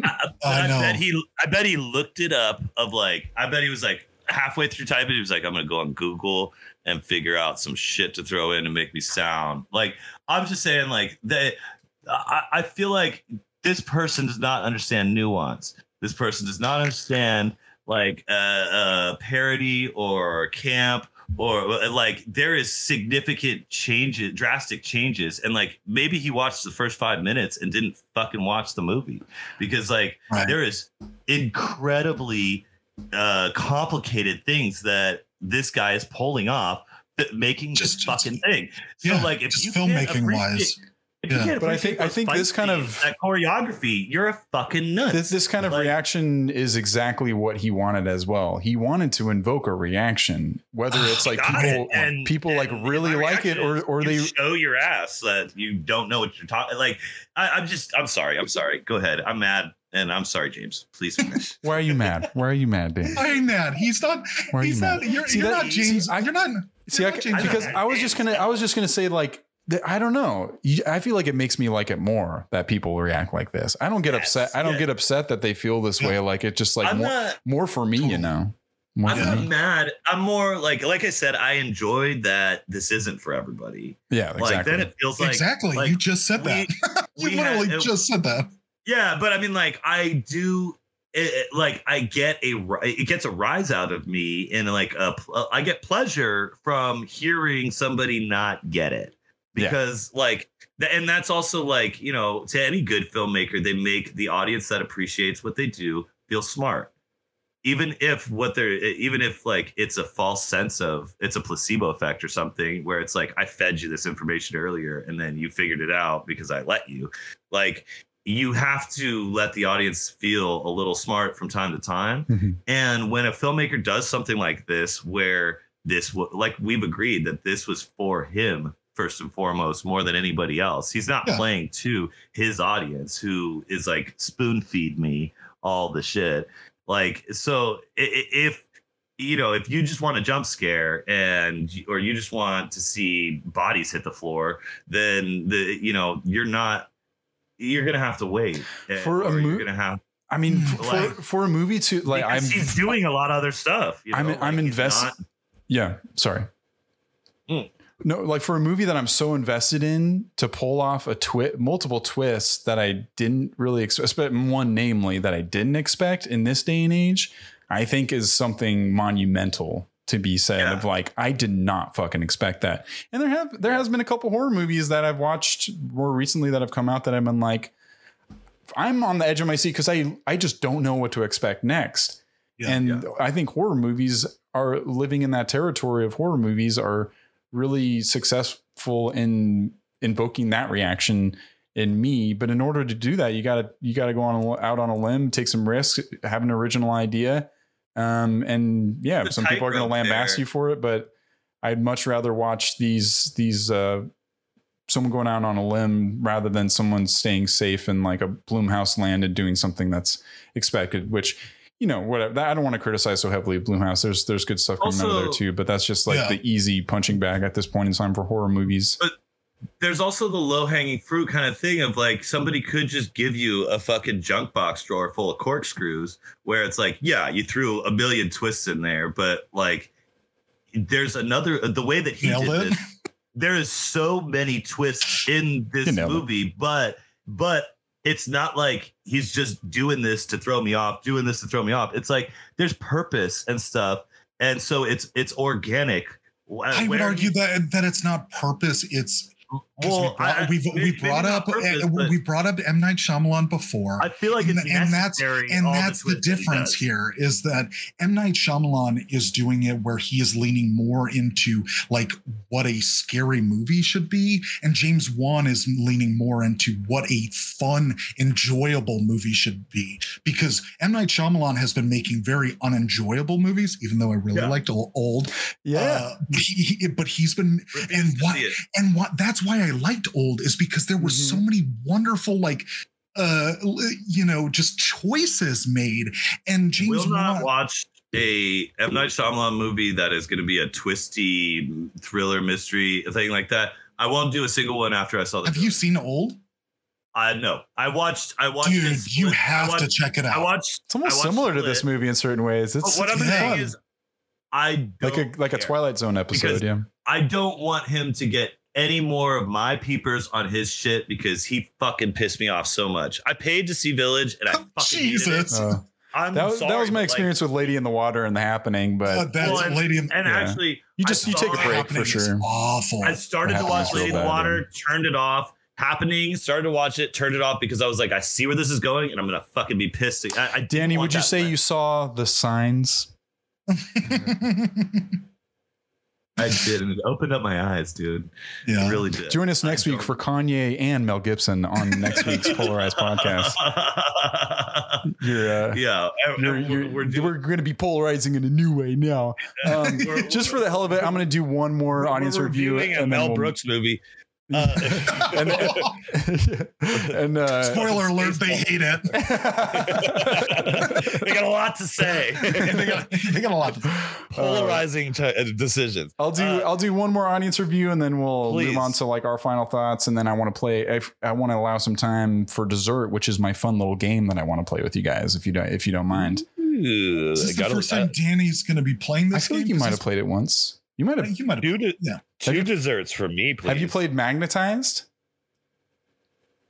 No, my little game. Oh my god, this is gonna be so fun. You guys haven't given me any games. Hey, do you know how I always knew how to spell dessert instead of desert? Why? Because two S's, because you want more sweet. Because you want two of those. You don't. You only want. Yum, you yum. only want to be in one desert, but you want two desserts. Yeah, and I was like, the same goes for diner and dinner. No, I don't. I mean, do I want two dinners? That sounds like a lot. I just want to get to. That would take up. I mean, you want two dinners more than you want two diners. No, I'm trying to get to that double dessert. So don't double dinner me, because then it's more in the way to my double dessert. It's going to turn into a desert because you're going to be so full off the dinners. Oh Jesus, yeah. That diner in the desert serving desserts and dinners. Decisively. Oh, this is fun. Okay, I'll do one more of these reviews from Arnold Mango Sing. 1 star out of 5. They say, currently 45 minutes into this movie, I'm debating watching the rest or finding a way to go back in time and get that last 45 minutes back.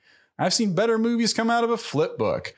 I'd rather have a dance battle barefoot on Legos while dodging knife throws from a cyborg ninja trained by Master Splinter.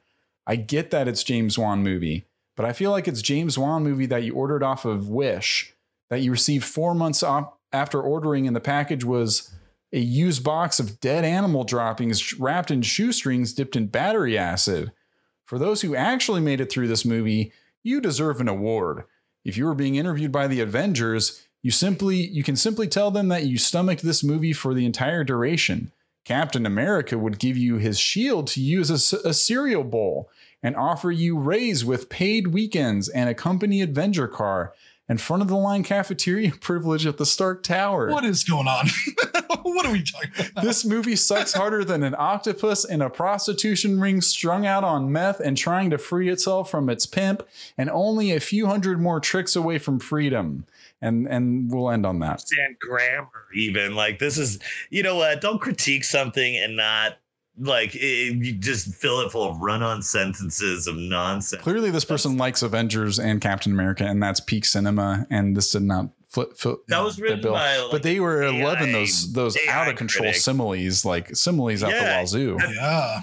Didn't it feel like that was like if somebody made a critic AI program and it was like just whenever you want to say something that you didn't like, then just string a bunch of like words that become a metaphor. So like that made no fucking sense. Not at all. It's some rival to James Wan that hired an AI to write bad reviews to take him down or something like that.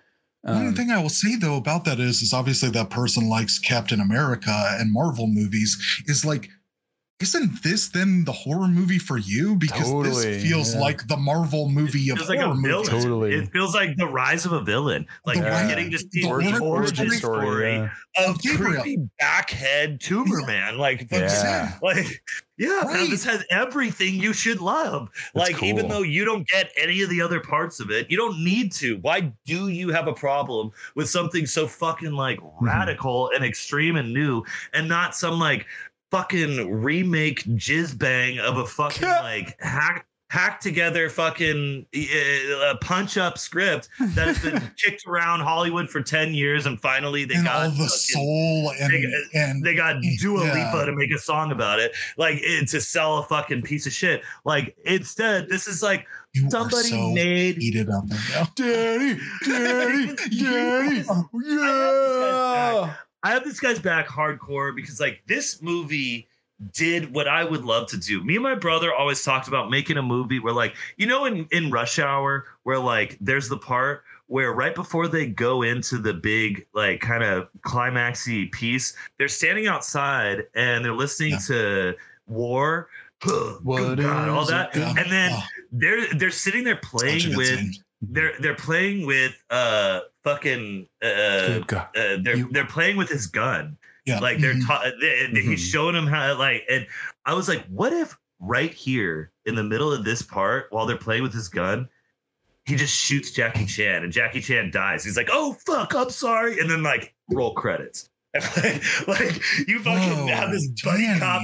Well, no, but they're doing something extremely irresponsible. You're a fucking police officer. Oh, and He's you bring a fucking hyper realism into. you're tossing a fucking Right. gun back and forth, and it's a buddy cop movie, and then you just fucking pull the rug out from under people, and you're just like, boom, like guns are dangerous, don't fuck around, kind of thing. And Sort of like in the other guys where like, they jump off a whoa. building. Yeah, but I mean, more hyper. Aim for the extremist- bushes. a hyper. I love that fucking part. Like those guys, you were like, this is a cameo, and they can't be like the rest of this movie, and then they just get rid of him in the best way. All right, Danny, I want you to roll on into your review and give a final numerical score because you're on a roll right now. My dude. I got a lot to say. You know what? I'm going to say something about this movie. Like Please. this movie. Now is the time, Danny. Wait, just take a deep breath. Now is the time to just put it all together. Let's get it into Also, that one. you know what I that want to perfect time. do is I want to leave my headspace of all the 1% reviewers, and like to do that. Please, I've learned because you love this movie. Don't let them I've learned a weigh you little down. tool from a show called Daniel Tiger. My daughter watches it, and Daniel okay. Tiger says, when you're feeling mad and you want to roar, take a deep breath and count to 4. Okay, let's do it together. Okay, I just We're gonna did. let's do You're one- too late. let's do it one more time. That'd be 8, Brandon. Daniel Tiger doesn't say 8. He says 4. And I'm already calm. If you need to calm down, you can take a beat. I'm gonna do it then. There you go. And this is something you can do on your own. You know, you never have to interrupt anybody to do it because it's just breathing. See? I have to pee though. See, you found your inner self. All right, folks. So I'm going to start my review by first addressing the two guys that both just ditched me on their podcasts and left me alone for a moment. So neither one of them know what I'm about to say. And I love these guys. I love that they roped me into, a Halloween movie. They already did this movie, and I told them I wished I would have got to do this movie with them after I saw it. And then the next year, I get to be here to tell you how I feel about it. And how I feel about this movie right here is strong. I think from tip to taint, this guy took, what could in anybody else's hands have been, a fucking tragedy. Somebody could have, taken all of the pieces of this movie and fucked it up beyond repair. Somebody could have taken this movie and just never understood it and destroyed it and ran it into the ground. But what this guy took with this script, with these actors, with these set pieces, and with his cameras and did was concoct a fucking symphony. And each piece needs to be just the way it is. And I was passionate about the people that were naysayers about it because they are negligent in their movie watching. They are not looking at all the different ingredients to make a souffle work and then how long it takes to cook. And that's where I know that this filmmaker has studied film. I know that this filmmaker has studied great direction, has studied great lighting fucking design, has studied great set design, has had his fucking fingers in every piece of this so it can go off just the way he wanted it. And when I get to see somebody get to do something just the way they want it, I always, even if I don't like it, respect that But Totally. I fucking loved this. And I didn't know I was going to love it. That's the other part, is when I started watching it, I was like, because it starts out with that kind of B movie serial kind of cold open, it makes me like, uh-oh, what did I just get myself into? And then, like, I knew from the credits, though, I was like, oh, this is good. Because I was like, there is professionalism counteracting this. And then the next thing is different. Then the next thing is different. And everything is keeping me on my toes, which, as somebody who's watching a film from many different angles, I'm, pleasantly surprised by what he's doing here, what he's doing there, what the script is even written by, which, who wrote the script? Did he have anything to do with it, guys?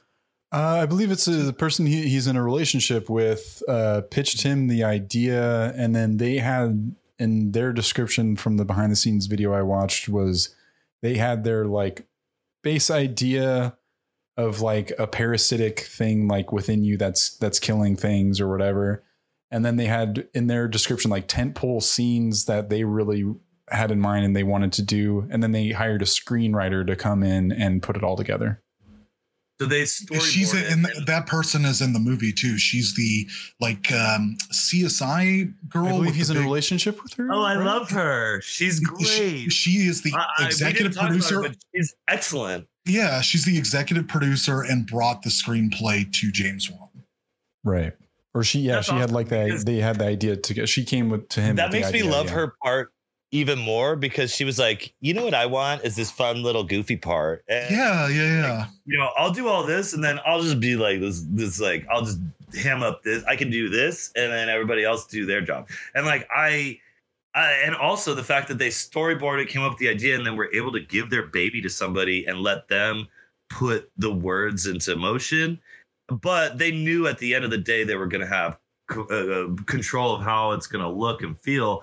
But it feels like a collaboration. And so that's where it's good to know that him and somebody else kind of worked this out, because like it feels like, somebody took a lot of, instead of it being, I'm carving a statue out of a lump of fucking marble, it feels like somebody's taking a shit ton of Play-Doh and sticking it all together, and then somehow it's a fucking masterpiece. And I don't know if that's his intention, but it couldn't have gone any other way for me to be as impressed, because it takes so many variables that have to work just right. And so to be able to get all those puzzle pieces to fit fucking, perfectly and symmetrically and in line, and to go off like that, it is something of tantamount to fucking Beethoven or something. And so like if you're writing a fucking symphony on from memory and scratch like that, like I have to give it props. But then also like you get to feel like you're in on an inside joke with this movie. That's a great way to describe it, for sure. We get to say like, I know why this is good. And like, he's laughing at, those 1% reviews. I bet he gets his kicks going through and seeing people that don't get what he did there. And he's like, great, you'll get it sooner or later. Like, maybe come back to it. Maybe you're not ready for my movie yet. And like, that's cool as fuck too. That like, you can see different stages of understanding a film through this goofy fucking horror movie that takes a basic idea. But listen to all those dudes that we listen to throw out a bunch of ham bone wacky ass scenarios, and none of those sounded interesting. And like fucking, I wouldn't want to watch 10 minutes of what they were talking about. But what we just watched, somebody took and developed, and they were like, you could have made this a 20-minute thing. Nope, you couldn't have. Because like it wouldn't have been fascinating. 20 minutes, you'd be like, well, what the fuck? That's a sensory overload. This guy had the perfect slow down, pick up, slow down. It was like, when you listen to a song, you have, the first couple verses First of a chorus, song. second That chorus, hook, that's the hook. You have the hook that And then hooks you have in. Bohemian Then Rhapsody. You have your chorus. Then you have like a refrain. You have a breakdown. You have all that shit. And all of those have to be where they are for you to hear a song and be like, yes. But you could also take and do some jazz and doodle with it and fuck with it. And people don't get jazz because they're expecting these beats and notes. And the people that go and play these notes, and they are playing to the people that understand already what it should be. So I can do what it shouldn't be to make something new and blow your fucking mind. And if your mind's not blown, you don't. Then what are we doing? What are we doing here? Right. What are we doing here? Why? That's not. Why are we getting out of bed?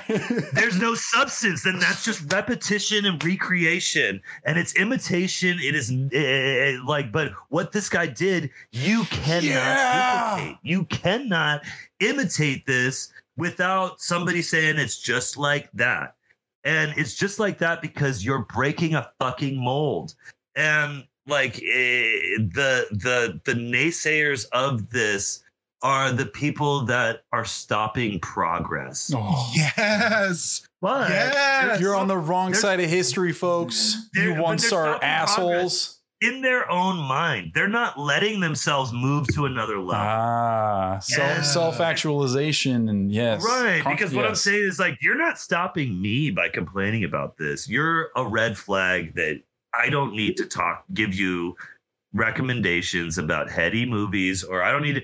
I'm going to tell you it wasn't Face Off cool, man. Like, I'm going to be like, yeah, dude, like the fucking right down the line. Like, and Face Off is great for many reasons. Don't get me wrong. But, you know, I'm going to only talk to that guy about movies that I'm like, okay, you liked like, you know, a fucking like Mighty Ducks or something. Like, you know, you liked a very like You liked story, B Eternals. story. That's it. Like, yes, like you just wanted to see some people do some stuff, and in the end, overcome like, you know. You went and saw Black Adam. Yeah, it was. It's the most least common denominator movie. If you're in that Marvel Tumblr right now, Rock Tumblr, you know, like maybe you'll get spit out the other end eventually and be like, hey, you know, I checked out American Beauty and I kind of feel like my dick wiggled a little. Like, you know, like something breaks through where you're like, that did something. That's not a good thing. Well, what I'm for that movie, that's a bad example of wanting your dick. Well, actually, that was a very bad metaphor. But what I'm saying is that movie had a lot of nuance and a lot of thought-provoking shit. American Beauty was not the perfect thing to throw out right there. I should have said Machinist, or I should have said like whatever the fuck. I think you thought of that because it is a wholly original story, and it also features some really like iconic and interesting camera work. Like it is something to be said when you go into the dream sequence where the rose petals are falling on the daughter's friend, like that. Well, that's you thinking bigger. That's you thinking about what movies could be. What there's interpretive thought, art but then is. Also, I'm more along the lines meant to pick a movie that was more slow and not like for the ADD like generation or crowd. Like what I mean is it's not wham bam bam bam bam. Then that's wham, not bam, true bam, at bam, all. bam, It like, is that. Shoot 'em up. No, it is. American Beauty. Oh, American Beauty. I thought you were. Oh, I'm sorry. I thought you were talking about this one. No, but what I'm saying is this movie is billed to some people because they're like, oh, this is going to be a scary, edge of your seat horror movie thrill ride. And if you don't have a little bit of an intellectual mind or an appreciation for film in the way that it's made and film in the way that a filmmaker approaches it, a screenwriter approaches it, a director approaches it, if you're not looking at it from a multi-angle approach, then yeah. If you're just like, I'm watching a story and this is a story, like the fucking hero's journey, then, you know, you're gonna, and if you need an explosion every 10 seconds, or if you need like, you know, people just play with guns for some reason and like, you know, fuck some lady or see some like thong or something, this isn't your movie. And like, And the Where thing did is, that though, it's come like, from? But anyway. well, no, what I'm saying is like, there's people that are like, that are very baseline, and that's fine. That's their opinion. That's their choice. But what I'm saying is like, This is easily the longest final thought. Hands down. Hands down. I think I made my point. I'm kind of like, I was like, I don't think he's going to say his score until like 10 minutes from now. 100. It's already been at least 10 to 15. If you can't tell by now, this is a hundo.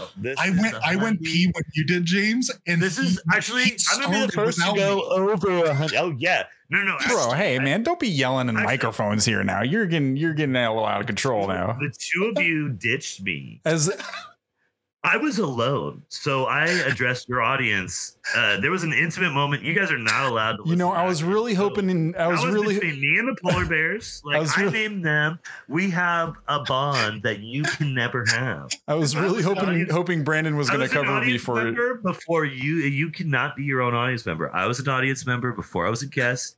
I named the audience. These are my babies. And like you guys walked out. This is your podcast. You walked out, both of you. I don't know where you went. So I took them. I feel like, James, this is a moment where he's like, I am the captain now. Yes, that's right. I took your audience and put them in my pocket. I'm waving a white flag right now. I've given up. You abandoned them. So I have no problem with you. Daddy came in and Daddy lulled them into security, and then I gave my review. And you know what? You're right. I could go on for hours about this movie because this is the first movie that's getting 150%. I'm giving it 150. I'm breaking your fucking scale to blow the whole averages. Holy I'm skewing shit. everything. There's not going to be another movie that beats the score, at least my score of this for a while. Like it's going to be pretty tough to beat. And like, what did I give the mechanic? It doesn't matter. I think I gave that 100. It doesn't matter. It doesn't matter because you just gave a movie 150%. We are now. Man. Gang, dude. Yeah, fuck yeah, man. We've just broken the ceiling. This movie changed my life. Man. I love that for you. Also, I know that I could have the coolest Halloween costume anytime I wanted if you do it right. This Halloween costume.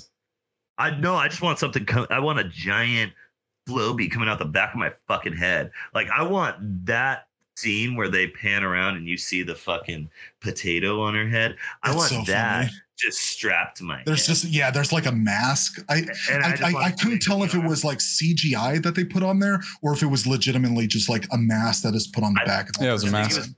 I think it was a mask. Mm-hmm. It was practical. Yeah, it was a mask. I don't think he let any of that be CGI. It felt very. I think what's the funniest thing about it to me, digital film. Like I think he used like film for those. No, absolutely. Are you? Yeah, Danny. Well, at least Danny, what are you talking about? He's using a film filter, like for that opening and for the opening. Yes, the shots inside the fucking insane asylum. I think he's at least using like an old stock film like filter. He's using a filter for sure, and it looks like a filter. I would have loved to be spliced digital in film. That would have been revolutionary. A actual, like, if he was actually shooting that, it would look like a Stanley Kubrick movie. It would look like, no, because Stanley did it well, and he was trying to do a campy 80s. No, I'm just telling you, like, if you can, I'm bringing up Stanley because he's like, everybody's seen his movies and you can visually get where that's coming from is like, I know that's actually on that. I don't mean like, this is definitely digital about, like, filtering. 80s was still shot on film. Like, so like, I'm saying it felt like 80s film stock, like versus 70s film stock where it's the pastels and everything, all the color is blasted a lot more. 80s, you get, like Weird Science and shit like that. That was all film. Like, so I mean, like you have that, like, color. You still have color, but it's also like not perfectly HD. It's not like. It's not saturated in the way that this movie is very saturated in a lot of its ways. But I mean, all those all the colors and everything, all the stuff of that insane asylum is supposed to look like a goofy mad scientist lab from like a fucking VHS tape. So like whatever. I'm just saying. What are you saying? What are you saying? 150%, Brandon. And Fuck yeah. I love this movie and I love you guys. And thank you for allowing me to talk relentlessly about the good things about this movie and about the people who suck who didn't like it. Fuck yeah. I'm a little drunk at this point, by the way. Like I have gotten more and more inebriated. Thank you. James, who is going to go after the first 150%? I'll give it an 82%. You can go now. Oh, no. Wait, James. No, I'm sorry. We got to wrap this up, guys. We're like, come on. I'm not going to drag this on any further. I've said everything I wanted to say. It's fine. I'm sorry. Did I take wind out of the sails? Oh, no. We got to wrap this up, man. We've been going long. How long is this? How long have we been going? I'll give it an 82. So James, I just want to hear, can you give me like a 1-sentence summation then? Like if you were to do a Redbox review, what would you say? Oh my God. I mean, for somebody who the first time I saw this, like knowing the least amount possible is definitely like work best for your advantage for that twist to come to fruition, because there's no good way to describe this to somebody, like what actually happens. You have to see it for yourself. This is one of those movies where like it's an event, like you gotta go check it out. You gotta see this thing for yourself, and you gotta experience what there is to take in, and like sign up for a little bit of the long haul. It's a little bit of a longer, like scary movie. It may subvert like some other things that you may like expect it to be in the best way possible for me, but maybe not the best. And like for other people, it might upset them rather than like entice them, because it was very like everything was like pretty enticing, and until like like the little side quest with the sister was kind of like the low point for me, but then that also was the setup point for the best twist of them all, which is what they found out on that tape. So I was but by that point just like right back into it. And if I had criticisms, like a little uneven, even though it works for its benefit for the most part, some of that stuff is like comes across as like the tonal shifts don't fully jive as well as I would want them to. And I find myself like laughing for the wrong reasons or being annoyed sometimes, mainly with like that one detective that was just a little like them trying to be campy and funny. The lolly lady. She was just a little much for me at times.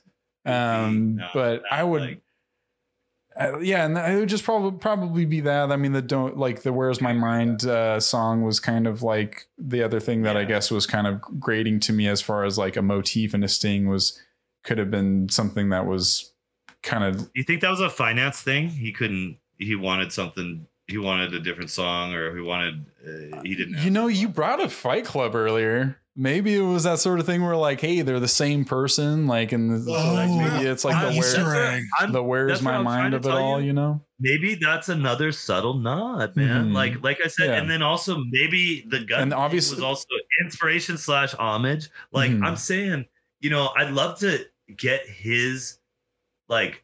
Just I'm sorry to interrupt your. Oh no, I'm good. I'm doing it again, but I just really love to talk to him about the choices he made for this movie, because like there's so many very specific and deliberate choices, or was he just fucking around? I think any I don't like to think he's just fucking around. I think any artist is pulling from things that they admire, and you're just seeing that admiration here in his voice. But I feel like he's not afraid to point you in that direction. Like I think he's not saying like he's not stealing it and trying to hide it. He's like doing like an homage, like I said, homage, where it's like I am winking at this section of the audience, then I'm gonna wink at this section. If you get it, you get it. If you get it, you get it. And like it hits different people different ways. it should, like if you whatever, but the fucking deep cut musical reference in Family Guy isn't gonna reach everybody, but the fucking dick and fart jokes will. And so that's where totally, this guy knows what he's doing with everything, but sometimes he's not talking to you, he's talking to him, he's talking to her, he's talking to fucking Brandon.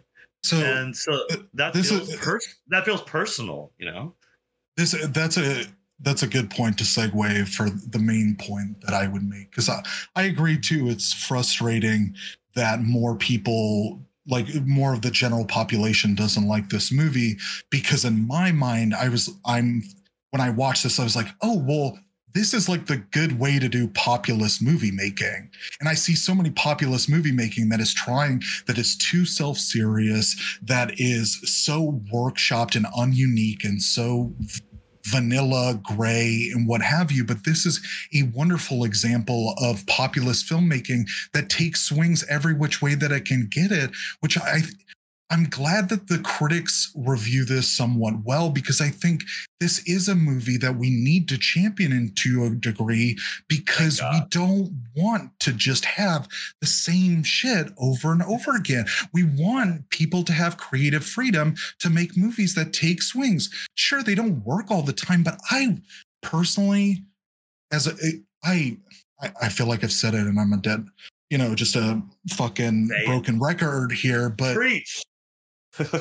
I am so anti Marvel movies, Star Wars movies, Disney movies by and large, because it's just going back the same well over and over again. It's right. It's where just taking an existing IP, or we're taking existing like tropes that are commonplace and just toys, making such an easily digestible product for people to consume in their day-to-day lives. And I get that not every movie needs to be challenging, but this movie is so unique in the fact that it is challenging, but in a way that is like mixing the sugar with the medicine. Like you're giving somebody really wonderfully unique direction, storytelling, all of the just a movie in itself is just penicillin. Yeah. Right. It's giving you those things it's like meeting the general like population of moviegoers who go out in droves to go see a Marvel movie at least halfway, if not more, and saying like, here is a movie that I think you'll like because it's got tons of action. It has this origin story. It places a lot of emphasis and really like,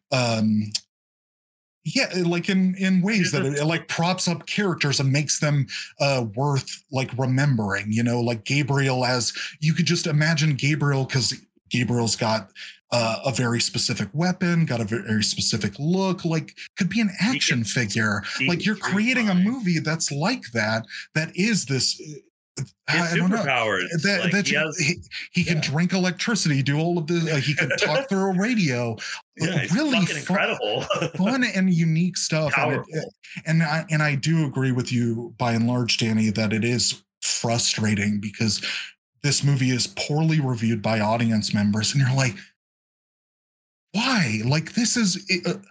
So you're telling me you're going to go see Spider-Man No Way Home and love it and say it's one of the best movies ever. But then you watch this and you're like, this is dumb. This is derivative. I don't get, like, this shouldn't have been made. Give me my time back. Spelled out. Like it's like, not spelled out. In my mind, it's like the reason people like No Way Home is because it does make choices. It does, present really crazy, lofty ideas, because it's something talked about when it just in Marvel right now in general, is that the concept of the multiverse is not a concept that people would have grasped as much as they have even 10 years ago, because it's such a crazy, like goofy idea that there's all these universes and you can like go between them and all that.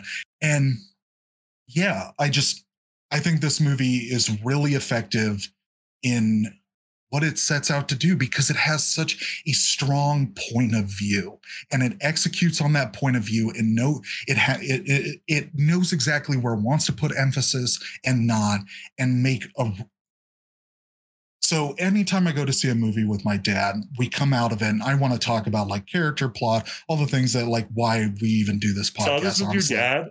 No, I didn't see this movie, but I'm just I'm just saying like I just want to watch this with your dad now.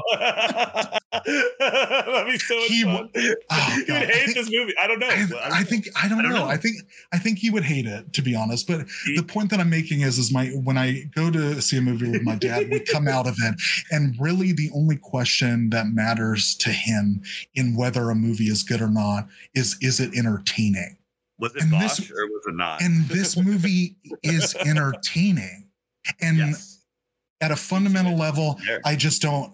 Yeah. So it makes me kind of like confused or frustrated with people who are like, oh, this movie isn't boring, not entertaining, whatever, because I think this movie is in so many ways really entertaining and worth the watch. So I'm going to give this movie 86%. Oh, very nice. There's some, there's some one note. There's a lot of one note characters and whatnot. So I'm taking it off for that. But by and large, Can I ask you, what horror movie would you rather rewatch over this movie? Well, a good movie. So like The Witch, The Shining. Okay. Let's see. Or some other movies. So this isn't a good movie. No. It is a good movie in that it's entertaining, but something that is iconic is where you're going. I guess what I'm saying when I mean good is because as a really huge movie fan is there are movies where almost everything makes sense. Everything makes sense. There's also movies that are good that have really complex characters that you are so invested in what their motivations are and also see growth in them. That doesn't happen with here. Fair enough. He does not do character development. He does not. He doesn't fuck around with it. He doesn't care about that. What is the character I understand what you're saying. Development of the sister? Nothing. No, she's just always supportive of the sister, and Anne's always supportive of the sister. You're right. There's definitely movies where somebody is like taking a lot more like attention to all the aspects, and this it's like no, like strap in, hurry up, let's go. We're gonna do this. We're gonna do this. We're gonna do this. And so like I appreciate that. But I guess I asked you a question, and that was a stupid question to ask you from my perspective, because like what I really wanted to ask is, do you think this movie merits like multiple rewatches? Oh, of course, because it's entertaining. Just like I like watching Back to the Future. It's not like compare Back to the Future has like a thought-provoking point of view. It's just wonderfully entertaining and a movie, and that's the point. I'm sorry, I didn't finish my point with my dad. It's like right? Like that's what it's about. It's like a movie can just be entertaining, and this movie's entertaining. I'm sorry I interrupted both your reviews. I'm having too much fun. But Brandon, I really appreciate that. I really appreciate how both of you guys explain that, because like I'm not gonna say I was too hasty. I'm not gonna take back that 150 at all. But I never will. But what I will, because also that is what I want. And like what I want, like ultimately is like I don't I want somebody who doesn't fucking care about any of that shit, because like that's the stuff that I'm like, that's rock and roll fucking filmmaking. And I do, of course, I totally respect somebody like that, like The Shining, like Kubrick doing Clockwork Orange, The Shining, whatever. That man was a genius, and like the way that he did character development, the way that he did storyline, the way he did everything was immaculate. And so like this was not that. This was fucking. We get it. There's a reason to champion this movie, and it connected with you because you love entertaining movies. But it's also the fact that like I want somebody to do something that fucking throws me for a loop, and I want the rug pulled out from under me. And when it comes to like The Shining or something, the rug doesn't get pulled out from under me with The Shining. The Shining is a slow build to a crescendo, but like you're there the whole time, being fucked up the whole time. This, you don't know what you're doing. And to be able to do something that is so abstract and still feel kind of hodgepodge the whole way through, but you're loving it and you're still strapped in. And then there's like a fucking 40 minutes in, you're like, whoa, oh fucking K. Like the fact that you can keep twisting and turning and I get more and more invested, that ramps me up. And I love new filmmakers that are doing that. And that's something that is happening now from the new film like style, that it changed my mind about like how I feel about film, where I don't have to be a continuity fucking Nazi or something. I can just be like, yeah, I love this just because this guy's balls to the wall. He doesn't fucking he's not letting me think about this because he's introducing something new all the time.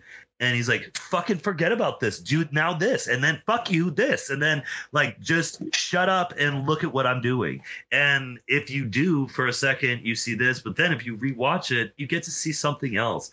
You get to see more and more.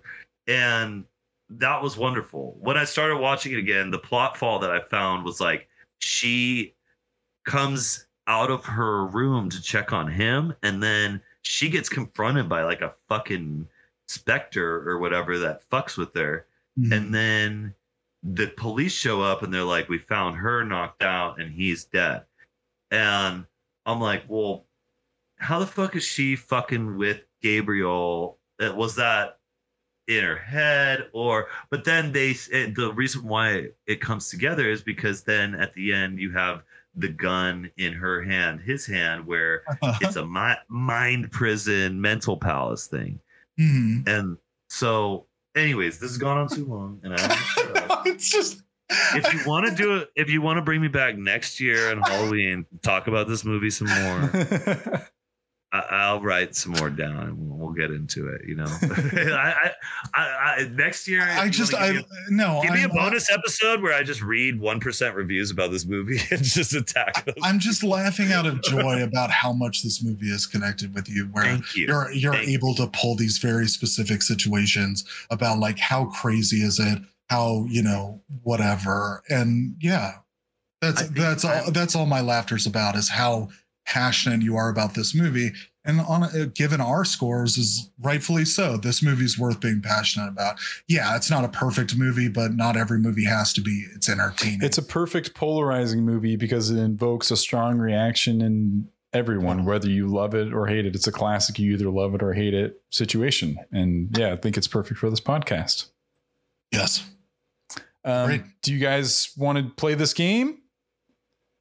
Yeah, let's do that. Or how are we feeling? Or not real quick. Let's do it. And then, no, we can do it quick. No, actually, never mind. I'm not. I thought I was being told to wrap it up, but she just wanted my phone. Oh, it will only take a second, good sir. Come on by for a little game of Magnetize. As you can tell, sir, you look like you want to play. What's that? I'm in no hurry. Like, so take your time. Oh, perfect. Magnetize. Perfect. Wait, so this is a game. Explain it to me, because yes. So you know how polarized we talk about movies where audience and critics have very different scores on all of these movies. Magnetize is the opposite, where every scorer of these movies is the same. So I'm going to give you a movie and it's up to you to find what the score is that is agreed upon by both audiences and critics alike. It's the exact same score for both of them. They agree for once on the internet. People agree. It's amazing. So we're going to revel in the joy of everyone being on the same page. So I will start. Danny, I will ask you, do you want to go first or second? Yes, always first. Yes, first. All right. So okay. First movie. Do I get to do this multiple times though? Or I just it's best 2 out of 3. 2 out of 3. Okay. So the first movie I'm sure you're familiar with, and it's rated the same by both audiences and critics alike on Rotten Tomatoes, is The Good, the Bad, and the Ugly. What is the score of this movie? 88. 88 from Danny. Is this Price is Right rules? No Price is Right rules. Whoever's closer. Whoever's closest. Fuck that. Isn't that Price is Right rules? I'm gonna No, go Price is 91. Right is if you go over, then Without it's, going over. then it's Yeah, yeah, Dunzo, yeah. But I don't Got it, care. got it. You can 91. go over. It's fine. 91 Okay, for no whammies, Brandini, no and it goes to Brandini. It is a 97, a hot 97. Good, the bad, and the ugly I should have. on Rotten Tomatoes. Everybody loved that movie. So that's one for Brandini. Get your Brandini teeny soon at your local liquor mart. Gas It is what is it? What's in Brand? that? Well, it's an Aperol spritz with a little bit of High Noon, I believe. Am I correct on that? It's called the Breezy Brandini. Breezy It is Brandini. essentially an Aperol spritz, but instead of doing, I believe it's Prosecco is the bubbly, you're doing High Noon, Yes. which is a hard Nice. seltzer. It'll fuck you up, Nice. especially, and it's goes pairs well with karaoke as well. Yes. I have a liquor suggestion for the two of you, by the way. There's a Whistle Pig Traeger collaboration where they have it's a smokehouse whiskey made with Traeger smoke. Wow. And it's not as smoky as a Scotch. It's kind of a light, smooth smoke versus it being a really overpowering, peaty, Scotch smoke. So if you can find that Whistle Pig Traeger, give it a look. Okay, I'm into that. I like Traeger. Yum. I like all Traeger products. I've Goes down only very- eaten ribs and salmon off of a very tasty Traeger smoker. You come over Need here and tasty you can food. eat a bunch of ribs off of a beautiful Traeger. I'm gonna do it. To you, Brandini, I'm gonna give the next movie. Okay. Are you ready? I am ready. The next movie is The Martian. Ooh. The Martian, starring Matt Damon, directed by Ridley Matt Scott. Damon. 78%. Best comedy of I forget what year it came out, but it was voted. Right. Comedy? Comedy. Yeah. It was in the It It wasn't comedy funny, was it? comedy category. It had two jokes, maybe. I'm gonna go. What did you say, Brandini? Sorry, I missed that. 78. 78. Yeah, I'm gonna go 72. 72 for Danny. Because people still turn out for Damon, And it is a 91. People Oh, fuck love me. this movie No from way. both really? sides. So it is going to Brandini, Bro. but this will be the Damn, last dude. one. And it looks like Brandon will probably clinch it. But Danny, this is, it's 2 out of 3. But the way that you score more than 1 point, because it looks like you can only score 1 here. But if you get it right on exactly the right number, 2 points. then you get and then three we need a points. sudden death tiebreaker round. Sure. Or we can, or that, I don't know. Getting it right on would be pretty amazing. Well, yeah, but if I almost get be down to 2 give and it to he's you. got 2, That's what I'm saying. You get 3. That's why I'm willing to give you 3. Oh, fuck me. Yeah, let's go. I'm willing to do it. It's a Okay, limited yeah, time only yeah. offer. So this is, I try to pick a weird or harder one for the last one as well. So that's maybe why. But, and you guys can ask one question each. If you don't know what movie this is, you can ask a question about it. But you might. It is Tag. Say that again. Wow. Tag. Say that. Hag, H-A-G. No, T-A-G. Tag. It's a game about grown men in a lifelong tag game. Yeah. I'm gonna go. Can I go first? It is your turn to go first. Yes. I'm gonna go 88%. 88%. I'm going to go 38%. 38. Very different. So let me do my math here. I believe it's I'm not on the nose, that's for sure. I know it's because it's that far enough away that I'm not Yeah, what is the difference? Not exactly it's sure. 52 or something. It's the exact. Yeah. What if we hit exactly split between the two? Oh my God, that would be something. Yeah. That'd be Brandini crazy. got We'll make 38 t-shirts. and it is a 56%. So that I believe that is closer. Yeah. And that will Wait, go 58, to 38? Brandini. Yeah. It was 56% point. for Tag. Everyone Brandon, you're universally you're did not tapped like in. that. You got your finger on the pulse. He's had some You know. practice. Yeah. That's true. Danny, we cannot thank you enough for joining us Hey. on the podcast. I'm sorry it didn't work out for you in your first round of Magnetize, but you'll be back again to have You know another what? shot at it. So it's all good. I'm gonna start, just memorizing all the percentages of Yes. all the movies Prepare. that people agree Yes, on. please. Oh, I'm gonna fucking get you, dude. Like I'm gonna go alphabetically, and I'm gonna go I can do alphabetical it. on you. Alphanumerical on your ass. You don't even fucking know, man. I'm so ready. Like I'm gonna get a Red Bull and just Google the shit out of this shit. Yeah, Brandon, I'm coming for you. Like, Hey, you'll You see. should use I'm Bane. ready. I'm ready for the fight. I'll be the one that gets I'm you. right here. Thank you. Yeah, Danny, can't thank you enough, man. Before I reveal our next movie, is there anything you'd like to share about your life? I know you got a new venture going plug? on. Yeah, perhaps a plug. Or something actually, you'd I like to do. share? I have multiple plugs. All right, let's get into it. If you are in the San Diego or Inland Empire area and looking to get some catering by a smoked meat god, I will help you attain, food pleasure with your guests by making ribs, chicken, salmon. I do a killer of smoked lamb, leg of lamb. I can smoke the shit out of some meat. And so I started a business. It's called Two Thumbs Smokehouse. And you are welcome to, contact me. However, Where can they contact you? should I just throw my phone number out on this No. podcast? No. Do you have an email? Just reach me at db1988@gmail.com. Perfect. And that's a perfect spot to reach me. I've also I'm in the process of fledgling stages, but we're getting close to it of getting together my next venture of like I'm gonna have my own podcast. It's gonna be a free form conversation podcast. Nice, dude. That's so exciting. Yeah, and it's gonna be called Two Thumbs in Your Ears. Hell yeah. And I'm going to start with just interviewing one-on-one guests of different people that I know from around the world that are like good friends of mine that have ended up in different spots. Fuck yeah. And That's awesome, man. based on the segments that I introduced, it'll either lead us to an interesting conversation or a funny conversation. A silly one. Yeah. Just like you And- experienced here on this. A little bit. And, I, of course, the two of you are going to be some of the first guests I get. Oh my But after God. I would be so honored. Yeah. That'd be amazing. I'd love to. After I have one-on-ones, then I'm going to start doing two guests at a time and trying to just kind of pick different people. We're kind of a package deal, him and I. Yeah. Yeah. No, We're the polarized guys.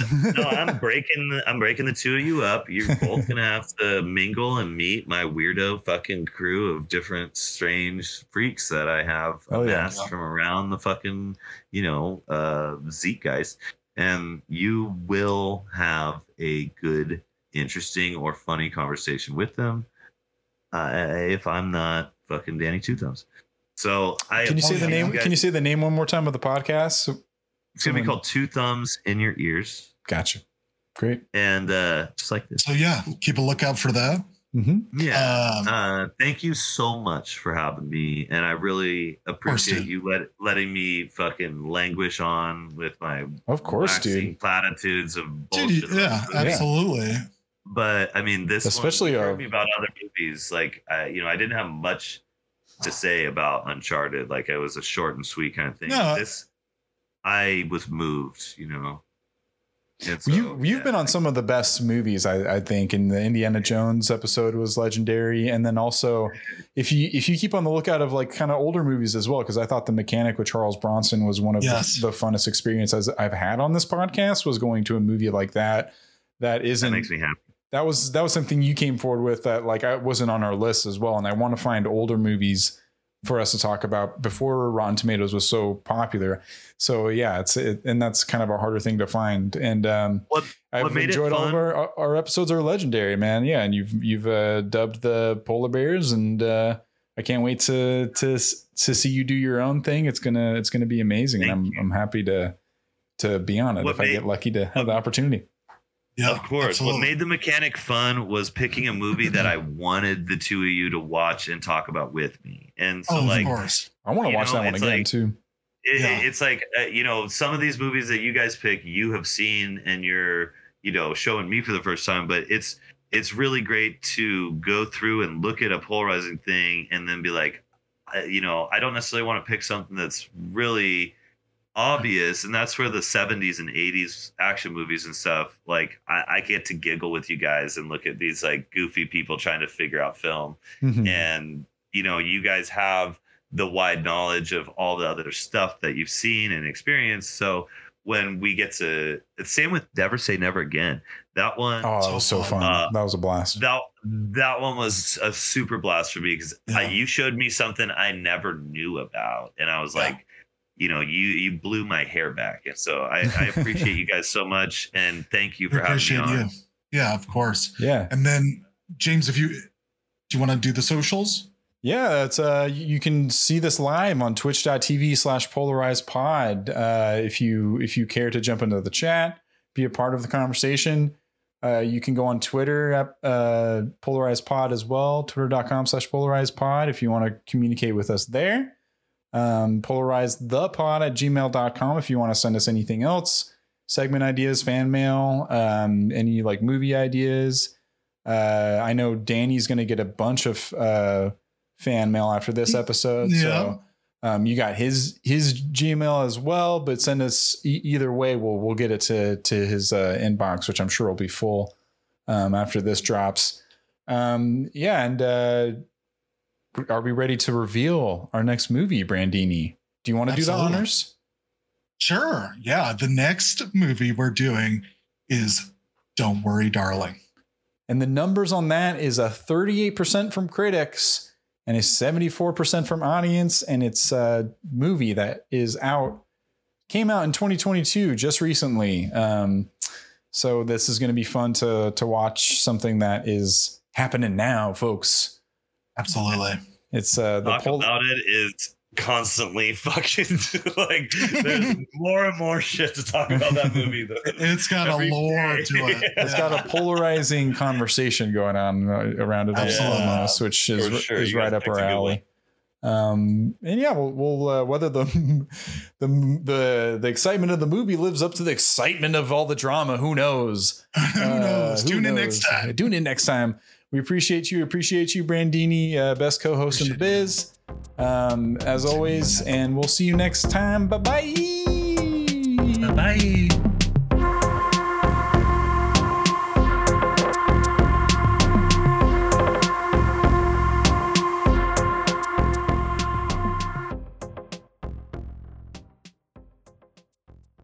Time to cut the cancer.